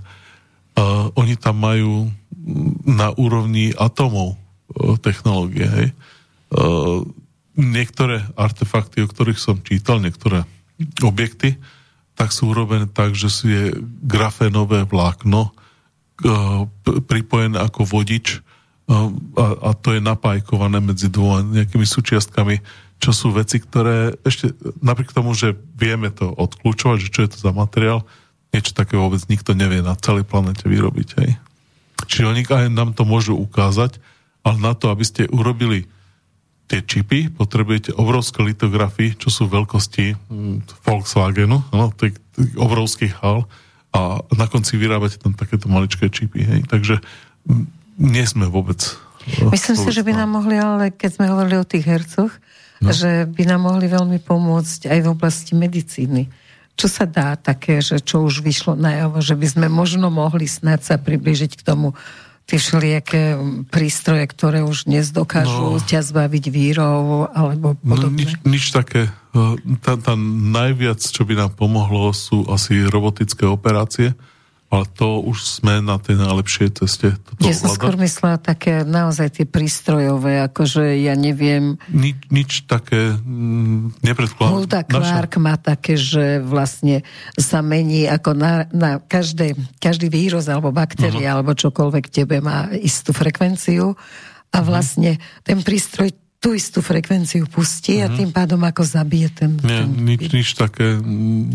Všetko sú to, tak by som povedal, že nevedecké teórie. Nič konkrétne. Takže nič tu nenechali také. Ja myslím z toho, že aj vy to sledujete veľa, že či tam nie je niečo, čo by sme mohli prezradiť, že niekto si to nevšimol a už to tu je. Naša biológia je tak odlišná od nich, že čokoľvek by nám tu nechali, tak nám nepomôže. Dobre, a čo si myslíte o tom, že chceme teraz už na Mars, na Venušu, ja neviem, kam všade by sme zašli, tuším aj tam na retikuli by sme chceli ísť, proste Čo si o to myslíte? Zatiaľ nie som si istý, že sme schopní dojsť na mesiac, hej? No aj to chceme. Tak, a už tam akože sme boli. No naposledy sú tam teda Číňania so Zajacom 4, alebo jak sa volá, a veľmi zaujímavé objekty. Číňania tam nafotili a poslali na Zem. Očakám, že sa dozvieme viac, že čo tam našli, lebo teda nie je to celkom jasné z týchto obrázkov a z tých vyjadrení na Twitteri čínskej období NASA. Hej. Takže, ale samozrejme takéto podobné vyjadrenia máme dnes už aj z Marsu, máme kadejaké exotické snímky, o ktorých teda sa nevie, že čo je na nich. No veď to, že k čomu nám to pomôže, či si nesistili. Tak nie je to niečo, čo by nám zlacnilo zemiaky, hej, to si povedzme takto.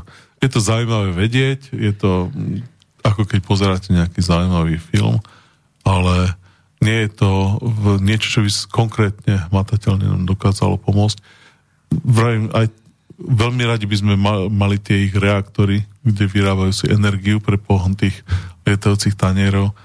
Je možné, že aj keby ste nám ho dali tu na stôl a ľudia z Akadémie vied a Slovenskej technickej univerzity by sa na to pozreli, tak každý zalomí ramenami a povie, že to ďaleko presahuje. My ani nevieme, akým princípom to funguje. Dobre, vy sa venujete energetike okrem iných vecí a hovorili sme raz spolu už o voľnej energii, čiže ako to vnímate? Aspoň to nebude v dostupnom čase pre ľudstvo ako darované? Nazvime to tak? Nie, dokonca možno, že už sme to aj vynašli a že je to niekde zamknuté v trezore, je tá voľná energia. Pre poslucháčov, hej, ktorí nesledujú túto oblasť, existujú spôsoby, jak z ničoho vyrobiť energiu a údajne niekoľkým ľuďom sa to už aj podarilo. No patentované to už je. Existujú nejaké patenty, ktoré sú utajené. Nie, že jeden, ale sú stovky patentov utajených. Najnovšia si americká armáda patentovala nejaké 38 patentov a myslím, že minulý rok to bolo jeden exotickejší ako druhý, čiže rozličné výroby energie z ničoho a premeny látok a neviem čo všetko. Čo keď patentový úrad dostal, tak to odmietli, že to je nevedecká sprostosť, že to sa nedá. A na to im nejaký generál napísal, že viete čo, patentujte to, nestarajte sa, čo si o tom myslíte, my tento patent potrebujeme. No, tak to sú krásne veci, to je tiež posun dopredu. Myslíte si, že nacisti spolupracovali s nejakým takýmto, lebo tam je kopa mágie okolo Hitlera, akože vie sa, že všetko možné tam sa sťahovalo z magických vecí a pracovalo sa s tým a hovorí sa aj, že proste boli napojení na nejakú mimozemskú civilizáciu, ktorá im pomáhala pri výrobe zbraní. Čítal som to. Zase nemám žiadne overenie, hľadal som informácie o tom. Vie sa, že experimentovali s tým, niečo, čo sa nazývalo, že zvon, Die Glocke, tuším po nemecky, a že to vyrobili dokonca v Čechách, že to robili tie experimenty niekde na poľsko-českých hraniciach v Sliesku a sú aj nákresy. Dvaja v koncentračnom tábore to robili tí nejakí väzni, robili pomocné práce. Je to zariadenie priemeru povedzme 10 metrov, veľmi sa to podobá na Stonehenge, áno, na tie, čiže sú nejaké stĺpy a sú spojené dokola, celé je to z betónu a či to nakreslil ten jeden z tých, čo ušli z toho koncentráku, alebo ich oslobodili, to už si nepamätám. A sú svedectvá dvoch, teda nezávisle na sebe, takže niečo na tom pravdy bude.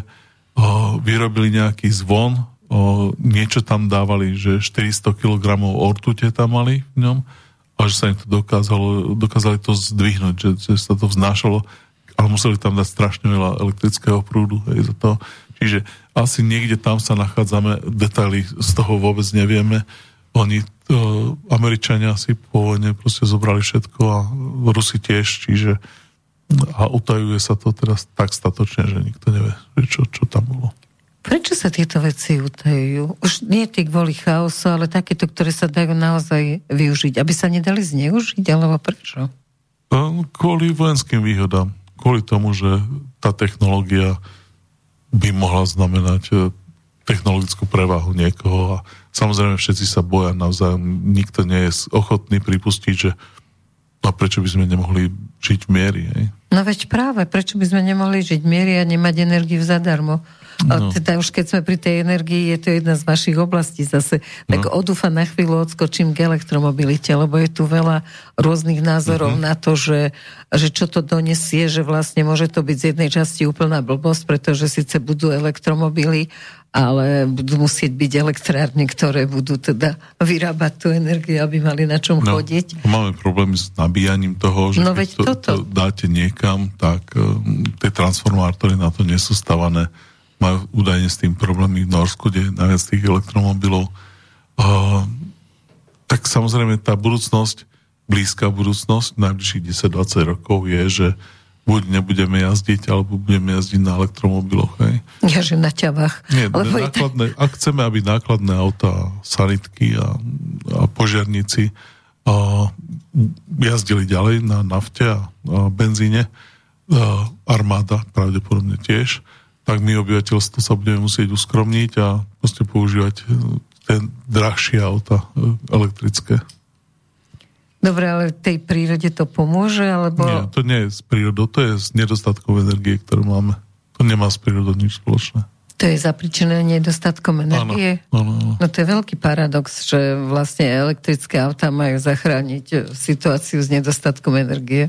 No, lebo na toho benzínu a nafty, teda ropy vo všeobecnosti nemáme dostatočné množstvo a bude cena rásť nad všetky medze, čiže povedzme 3 eurá, 3,50, 4 eurá na benzínke, keď bude stať benzín, tak väčšina ľudí si to rozmyslí, no ale tá elektrina, napríklad na Slovensku mám dosť veľa vodnej elektriny a atomovej, takže sme ešte schopní ďalších 20-30 rokov fungovať. Ale... Vraj troška vysycháme, už boli také správy z ministerstva. Tak chvíľočku vysykáme, potom zase chvíľočku bude pršať, uvidíme, jak to sa vyvinie. Ale na každý pád nás čaká to, že jednoducho na UFách lietať nebudeme a... O to sme dosť ďaleko ešte, aby sme lietali na UFách. Lebo teda pred 20 rokmi bolo niekoľko článkov o tom, že už teraz, po roku 2012, áno, že už sme mali vlastne všetci mať tie autička, kde proste si sadneš a nesiete autičko nad mestom a... Ja som odoberal, keď som bol malý, ten časopis Elektrón a Veda a technika mládeže a České téčko a tam už vtedy písali, v 70. rokoch, keď som to začal čítať, že už sme len pár rokov od toho, keď objavíme a spustíme termojadrový reaktor a spustíme neviem aký tóriový reaktor a dnes sa nachádzame 40 rokov neskôr, 56 rokov ale prečo to nevyšlo? Mňa zaujíma, prečo to nevyšlo, pretože... Tie technologické problémy sú tak veľké s tým spojené. Udržať. A nie je to naschvál, aby skutočne sa zabrzdil ten rozvoj? Nemyslím. Tých fyzikov, ktoré sa tým zaoberajú a všetci shodne tvrdia to isté, nenašiel som jediný nejakého tú čiernu, či bielu vranu, jak sa to hovorí po slovensky, takého toho človeka, čo prezradza informácie, ktorý by niečo iné tvrdil. Čiže skutočne sú to technologické problémy udržať ten materiál, ktorý má teplotu 1 milión stupňov v nejakej vrstve je problém, alebo tóriový reaktor je chladenie veľký problém. Čo môžeme očakávať v tejto oblasti toho UFA a súvisí s tým podľa mňa aj energetika, lebo ja si myslím, že keď dojde nejaký nápad, tak by mohol prísť práve takto nejako zhora. To už je jedno, či mentálne ho dajú nejakému Teslovi do hlavy, alebo nie. Ja si myslím, že budeme vidieť čoraz viac dobrých fotografií a dobrých videí o UFO. Je možné, že odtája aj nejaké materiály, lebo teda do súkromnej sféry sa dostali nejaké materiály, desiatky úlomkov rôznych, ktoré sa teraz testujú. Napríklad to je jeden profesor myslím, že to je z Kalifornskej univerzity, volá sa Gary Nolan, ďalší je francúzsky profesor Jacques Vallée, tak robia spolu pokusy a testujú rôzne materiály a postupne sa tie informácie uverejňujú. Rôzni fyzici sa komentujú, niekoľkých sledujem na YouTube a komentujú to, ako môže fungovať takéto lietanie rýchlosťou vyššou ako je rýchlosť svetla. Čiže teoretické predpoklady k tomu sú. Vzácňujú sa tie terahertzové technológie. Je možné, že nájdeme tam nejaké efekty, ktoré nám pomôžu v tomto. Čiže tie kroky sú pomaly to ide. Nerieši to samozrejme problém s energiami. Tam tá spoločnosť buď sa bude musieť uskromniť, tá naša populácia rastie ďaleko rýchlejšie, ako sú naše. Dobre, čo bude znamenať uskromnenie? Či nebudem svietiť, alebo variť, alebo čo bude znamenať, že uskromníme sa? Pre bežného Slováka, že sa vrátime povedzme 5, 10 rokov, 15 rokov späť do minulosti. Čiže, ale v čom? No, v životnej úrovni. Čiže bude sa jazdiť ďalej do Chorvátska, ale menej ľudí a menej často. Budeme radšej preferovať lietať menej na dovolenky a proste trošku sa uskromníme, hej, nebudeme už mať 20 šiat doma, ale len 10, hej. Tak ako ja to nevidím zase akože koniec sveta. No to nie, to sme celkom prežili, bez straty kvetinky. Ja si myslím, že aj za sociku sa dalo žiť celkom pohodlne a to naša životná úroveň bola podstatne nižšia, hej, povedzme 9 krát nižšia, ako je teraz. A nemal každý 2 autá doma? Som vyrastal v takom paneláčiku, asi 4-poschodovom a v celom paneláčiku boli 4 autá. No. Potom 10 rokov po revolúcii už tam bolo, že súvislý rád aut stál okolo toho paneláčiku.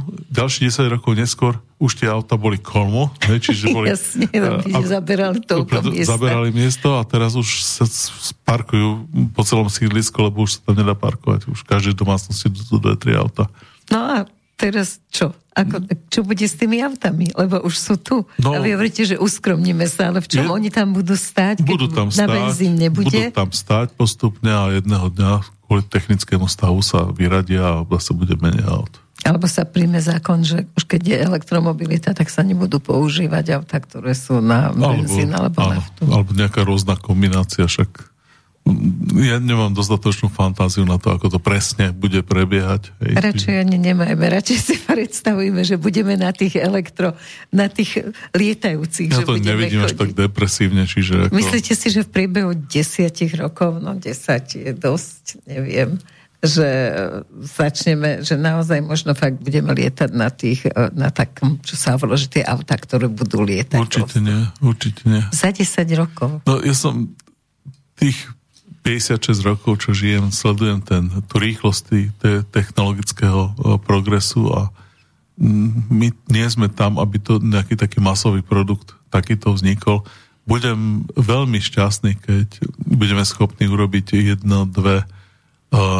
také tie lietajúce taniere, 1-2 lietajúce taniere, ktoré povedzme si zaletia na Mars a naspäť za pár hodín. Čiže to poviem, že akože sme to fakt zmákli ako ľudstvo. Ale také tá bežná vec od nejakých 70 rokov sa naša životná úroveň dvihla veľmi, veľmi málo. Hej. Tak keď hovorím, že teraz bude klesať, to znamená, že sa budú ešte viac otvárať tie nožnice medzi bohatými. Keď hovorím o tom, že na Slovensku sme sa sprchovali pitnou vodou v 70 rokoch aj teraz, nie? A každý mal elektriku v 50 rokoch na Slovensku zavedenú a mali sme dobré vzdelanie a zdravotníctvo. Ja si myslím, že toto sú veci, aj keby sme sa vrátili 30 rokov naspäť tej životnej úrovni, tieto veci zostanú a radšej sa uskromníme na tom cestovaní alebo na niečom podobnom. A teraz nás už nacvičujú, že už kvôli covidu nemusíme toľko cestovať a iné. Možno, že tento covid je takým nácvikom na skromnosť. Vyzerá to pomaly tak. Tie dôvody, prečo je ten lockdown, je veľmi veľa. Hej. A vyhovuje to tak politikom. Niektorí vedci si myslia, že tak to má byť, že nám pomôže to boj s tou nejakou pandémiou. Iní vedci samozrejme hovoria, že máme napríklad Floridu a štát New York, kde sa to dá porovnať, že v jednom bol lockdown, druhom nebol a priebeh bol rovnaký. Máme tu na Bavorsko a zvyšok Nemecka, kde bol lockdown a nebol lockdown a boli ruška a neboli ruška a žiadny efekt to nemá. Ľudia by sa mali na to vedou trošku viac zamýšľať. No, dajme si pesničku, možno sa zamyslia.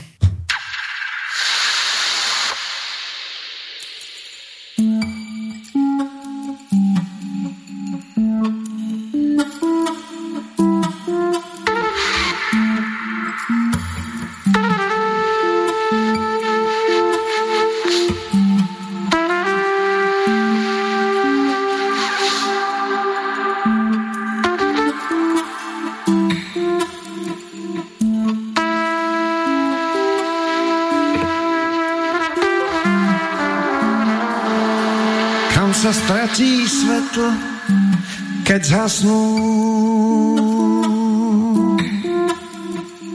Vždy sa pýtam rovnako. Nech mi nedá odpoveď jasnú. Všetci sú hneď v rozpakoch.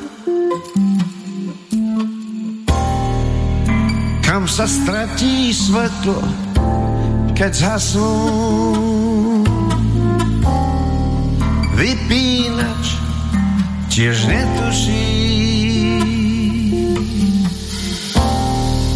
Zdá sa mi, že sme v tom spolu, namočení po uši. Svetlo vie byť rýchlejšie ako každý zvuk, preto sa veľmi ľahko môže vyšmyknúť z rúk. Má veľkú moc, premôže noc a vôbec pritom nerobí hluk.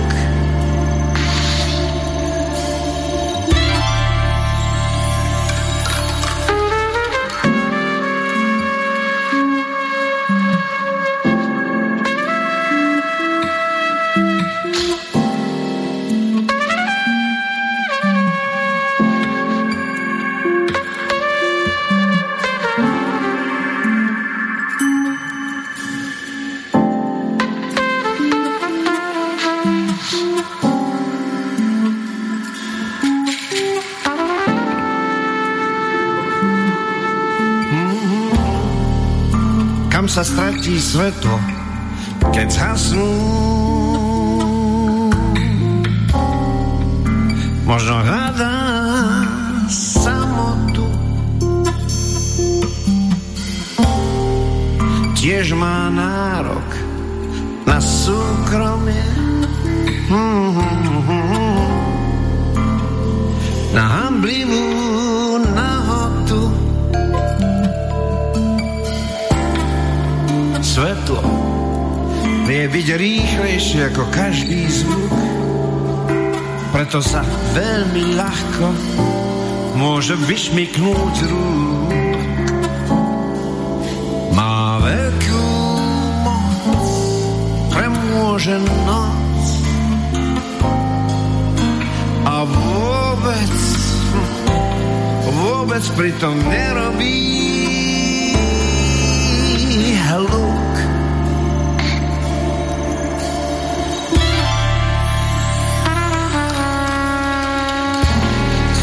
Kam sa stratí svetlo, keď zhasnú.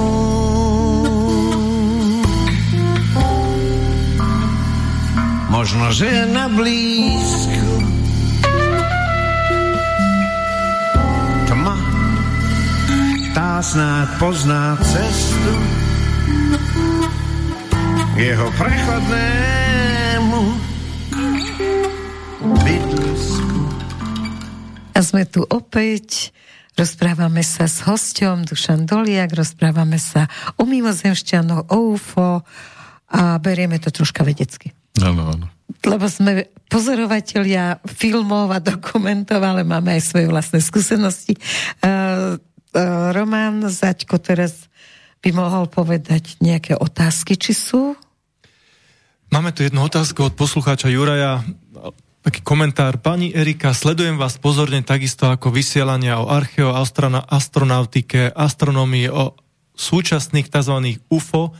Náš doteraz poznaný vesmír má cirka 200 miliard galaxií a tá naša mliečna cesta má asi 200 miliard hviezd. Je malá pravdepodobnosť, že by sme len v našej galaxii nemali obývané planéty na vyššej úrovni vývoja, ako máme my. Tieto veci ma začali zaujímať, keď boli vydané knihy Erika von Dänikena, ale aj nášho Ludvíka Součka. Odpor bol proti tomu veľký. Náš klasický pohon nám neumožňuje cestovať na vzdialené miesta. Nádejou by snáď mohol byť antigravitačný motor Vladimíra Leonova. Je o tom málo počuť. Ja osobne som mal zážitok s inými ľuďmi v rokoch 2004 až 2006. Videl som ich len ja, aj to nie na priamom svetle, ale len v tme alebo v prítmi. Bolo ich viac a brali podobu mne známych ľudí. Dokonca sa dokázali aj zhmotniť a jeden mi takto podal ruku. No ale komu to budem hovoriť? Aj ja sám už tomu dnes neverím. Poslucháč Juraj. Dobre, a ďalšiu otázku? Otázka od nášho poslucháča. Chcel by som sa spýtať pána Doliaka. Spomínali ste, že aby ste uznali dôveryhodnosť informácie, potrebujete mať krížové potvrdenie. Keď sa spomenie UFO, tak veľké množstvo informácie sa točí okolo USA, ako keby územie Ameriky bolo to najatraktívnejšie pre mimozemské civilizácie. Čo tak iné veľmoci, ako sú Rusko, azijské štáty, Afrika, Austrália, sú vám známe dôveryhodné informácie aj z týchto krajín o existencii UFO? Existujú tam nejaké podzemné základne, ktorých by sa nachádzali mimozemské vesmírne lode? Akože rozprávam, niekoľkými jazykmi. Po rusky rozumiem veľmi dobre a sledujem, keď sa dá, ruskú televíziu, ale aj iné, teda bývalé sovietské republiky, kde sa používa tá ruština v televízii. No napriek tomu nejakú informáciu, ktorá by bola taká relevantná, som nenašiel. Je tam jediný prípad vo Voroneži, prým havarovalo nejaké UFO, tak aj sú nejaké zábery vojakov, ktorí tam to UFO zobrali a naložili a niekam odviezli. Majú Rusi nejaké podzemné základne, kde tieto veci skúmajú. Ešte okrem toho je jeden prípad, keď na detskom ihrisku im pristalo nejaké UFO v Rusku a to tiež je niekoľko svedkov k tomu. Ale ostatné veci už sú len také, že videli niekde nad mestom znášať sa UFO, tak to je pomerne časté. Nie je to výnimočné ničím. Takže záver toho, keď Američania majú 6-7 tých lietajúcich tanierov, tak Rusi pravdepodobne majú jeden. Z tých záberov je celkom dobre zachovaný. Že vyzeralo, bolo tam nejaké mŕtve telo nejakého mimozemšťana, takže majú nejaké ešte aj biologický materiál. O Číňanoch sa len rozpráva, že majú niečo, ale nikto nevie presne, že čo majú. Žiadne, po čínsky neviem, ani žiadne zdroje, ktoré by to preložili a že by niekto to skontroloval krížovo a podobne. Čína je dosť uzavretá v tejto oblasti. Možno budeme prekvapení, keď to odhalia. Máme posledných 5 minút relácie. Povedzte, na čo som sa zabudla opýtať, čo ešte sa dá Vy ste sa ešte chceli opýtať ako osobne nejakú otázku. Myslím si, že už na tú otázku to bolo zodpovedané, ale je tu ešte jedna otázka od posluchačky Aleny. Zdravím vás všetkých, mám otázku na pána Dušana Doliaka, či sleduje na YouTube Suené univerzum s Robertom Bernatovič. Ďakujem a pekný večer prajem. Aj vám. Nepoznám. Čiže Roberto Bernatovič, áno? Áno. Tak pozriem si to, tak ďakujem. Aspoň nejakej národnosti možno nám ešte napíšete do skončenia relácie, tak... Pre Nemčinárov je dôležitá nemecký kanál Exopolitik. Veľmi odporúčam, majú skvelé programy a majú niekoľko rozhovorov, ako s Louis Elizondom napríklad a podobne. Čiže veľmi, veľmi dobrý kanál. No a potom po anglicky, hej. Slovenské, české kanály sú veľmi slabé ako po tej odbornej úrovni. Častokrát sú tam veci, ktoré teda nie sú celkom potvrdené. A na Součka sa úplne zabudlo, ako keby. Na Součka sa zabudlo, a však na mnohých iných sa zabudlo. Tie knižky a významní ľudia, ktorí skúmali to UFO, vedci, fyzici a tak ďalej, to sú stovky kníh, ktoré sú zabudnuté. Ja ich tak zberám po antikvariátoch, kdekade. Prečo? Pretože ľudia sa boja tejto témy? Alebo prečo sa zabudlo? Lebo sú novšie informácie. Viete, keď máte zábery z HD, videá vo farbe, keď máte zároveň k tomu z radaru záznamy, keď máte svedkov, ktorí sú operátori radaru, rozhovor s pilotom Davidom Fravourom, ktorý prenasledoval UFO, a to UFO, viete, že zase iný človek povie, áno, bol som veliteľ toho radaru a my sme to videli. Jasne. Už sme trošku ďalej. Už sme v tom. No, je si rada, ešte prečítame staré, ale nevadí. Tak poďme k tej veci, čo ešte by ste povedali, čo som sa nespýtala a baví vás. Ešte jedna veľmi zaujímavá vec je, že najväčšie UFO, ktoré sa kedy pozorovalo, tak boli dve a leteli nad kanálom La Manche a letel pilot takého malého lietadla, asi 40 ľudí. Čiže ja si predstavujem, že to je prvýkrát, keď som letel v lietadle z Bratislavy do Prahy, že takéto nás nejaké... Pamätáte si tie lietadla? Tak takéto nás viezlo. Tak také nejaké lieta na tie ostrovy britské, ktoré sú v tom kanáli La Manche. No a raz tak letel plne obsadené lietadlo, čiže zhruba 40 ľudí a zrazu pozerá pred sebou a taká cigara strieborná s takými nejakými žltými svetelkami na boku pozera, že čo to je predo mnou. A bolo to tak nie, že priamo v smere toho letu, ale trošku stranou. Boli to schopní asi 15 minút pozorovať. A to bolo ešte také lietadlo, že nebolo cestujúci oddelený, čiže keď sa piloti rozprávali, tak tí za nimi to videli. A pamätáte si, hej, tieto lietadla. No tak vraví ten veliteľ toho lietadla, pilot vraví, že prosím ťa, podaj mi ďalekohľad. Chytil ďalekohľad, pozerá na to. Veľmi pekne, strieborný, krásny, obrovský objekt. Tí ľudia, čo sedeli za ním v prvom rade, hovoria, že môžete nám požičať, tak koloval ďalekohľad, pozerali to. Tak volá ten pilot na väžu, že väža, že vidíte niečo? Že vidíme tam nejaký objekt, že čo robí, že letí dráhou, že mali by ste ho o chvíľočku stratiť z dohľadu. Že že viete skontrolovať, že okrem nás, že či ešte niekto iný ho vidí, tak našli ešte nejaké iné lietadlo, ktoré letelo 40 kilometrov iným smerom, že áno, my ho vidíme. Tak potom spočítali, že ako to bolo veľké, sa zistil, že v tom čase 2 takéto objekty boli a každý z nich bol dlhý 1,5 míle, čiže okolo 2 kilometre. To je, povedzme, že tie veľké naše... To si nevieš predstaviť. Tie zaoceánske lode, že majú dĺžku, že 300 metrov, alebo tak, hej. Čiže toto bolo niečo obľudne veľké, hej, tam muselo byť.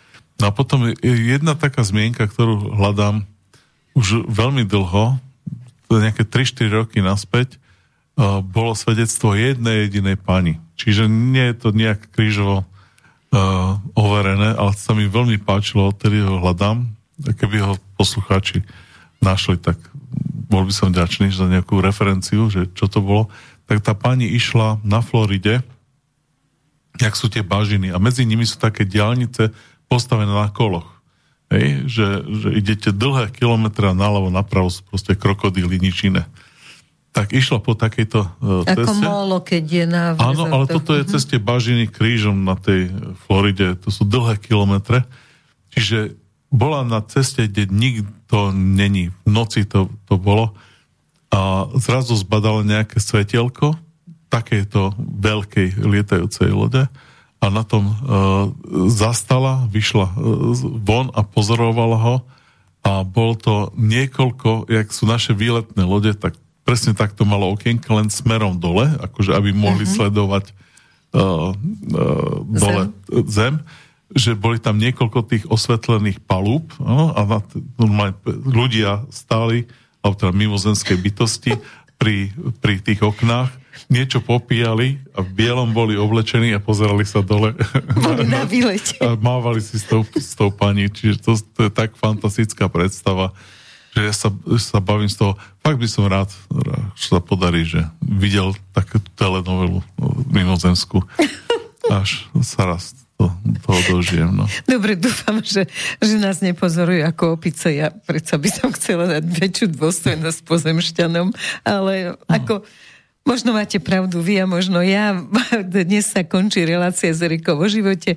Hosťom bol Dušan Doliak. Hovorili sme naozaj... Ďakujem za pozvanie do relácie. A hoci kedy na budúce témy je viacej, takže môžeme sa ešte porozprávať. A som sa teraz dozvedela, že vy ste už aj boli v tomto slobodnom vysielači, takže ste aj našim poslucháčom už známi. Takže ďakujem za to, že ste prišli, že ste priniesli zaujímavé informácie. Tebe ďakujem za to, že sedíš pri mixpulte a že nás počujú posluchači. A všetkým vám želám nádherné Vianoce. Do Vianoca už nebudeme počuť a veľa zdravia, hlavne zdravie, šťastie a radosť. Dobrú noc. Dobrú noc a krásnu adventnú nedeľu ešte prajem. Dovidenia.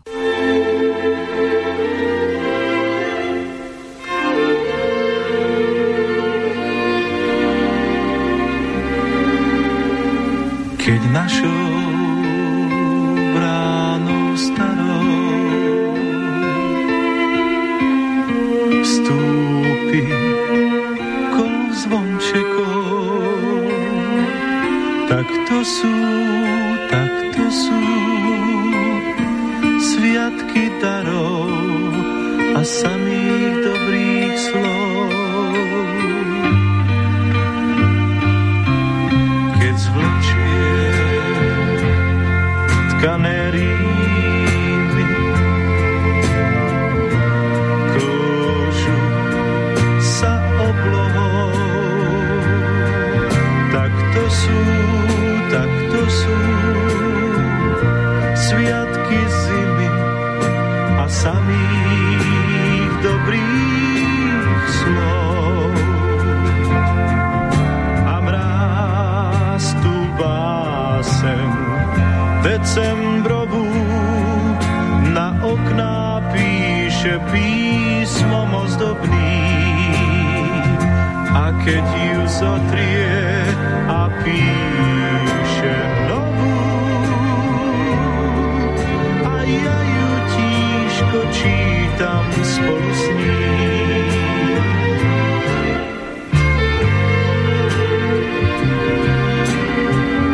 Keď snehobiele časy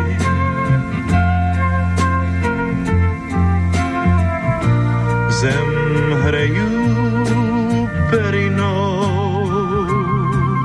tak to sú sviatky krásy a samých dobrých slov. Keď oheň v peci dýcha a vonia živicou, tak to sú sviatky ticha a samých dobrých slov.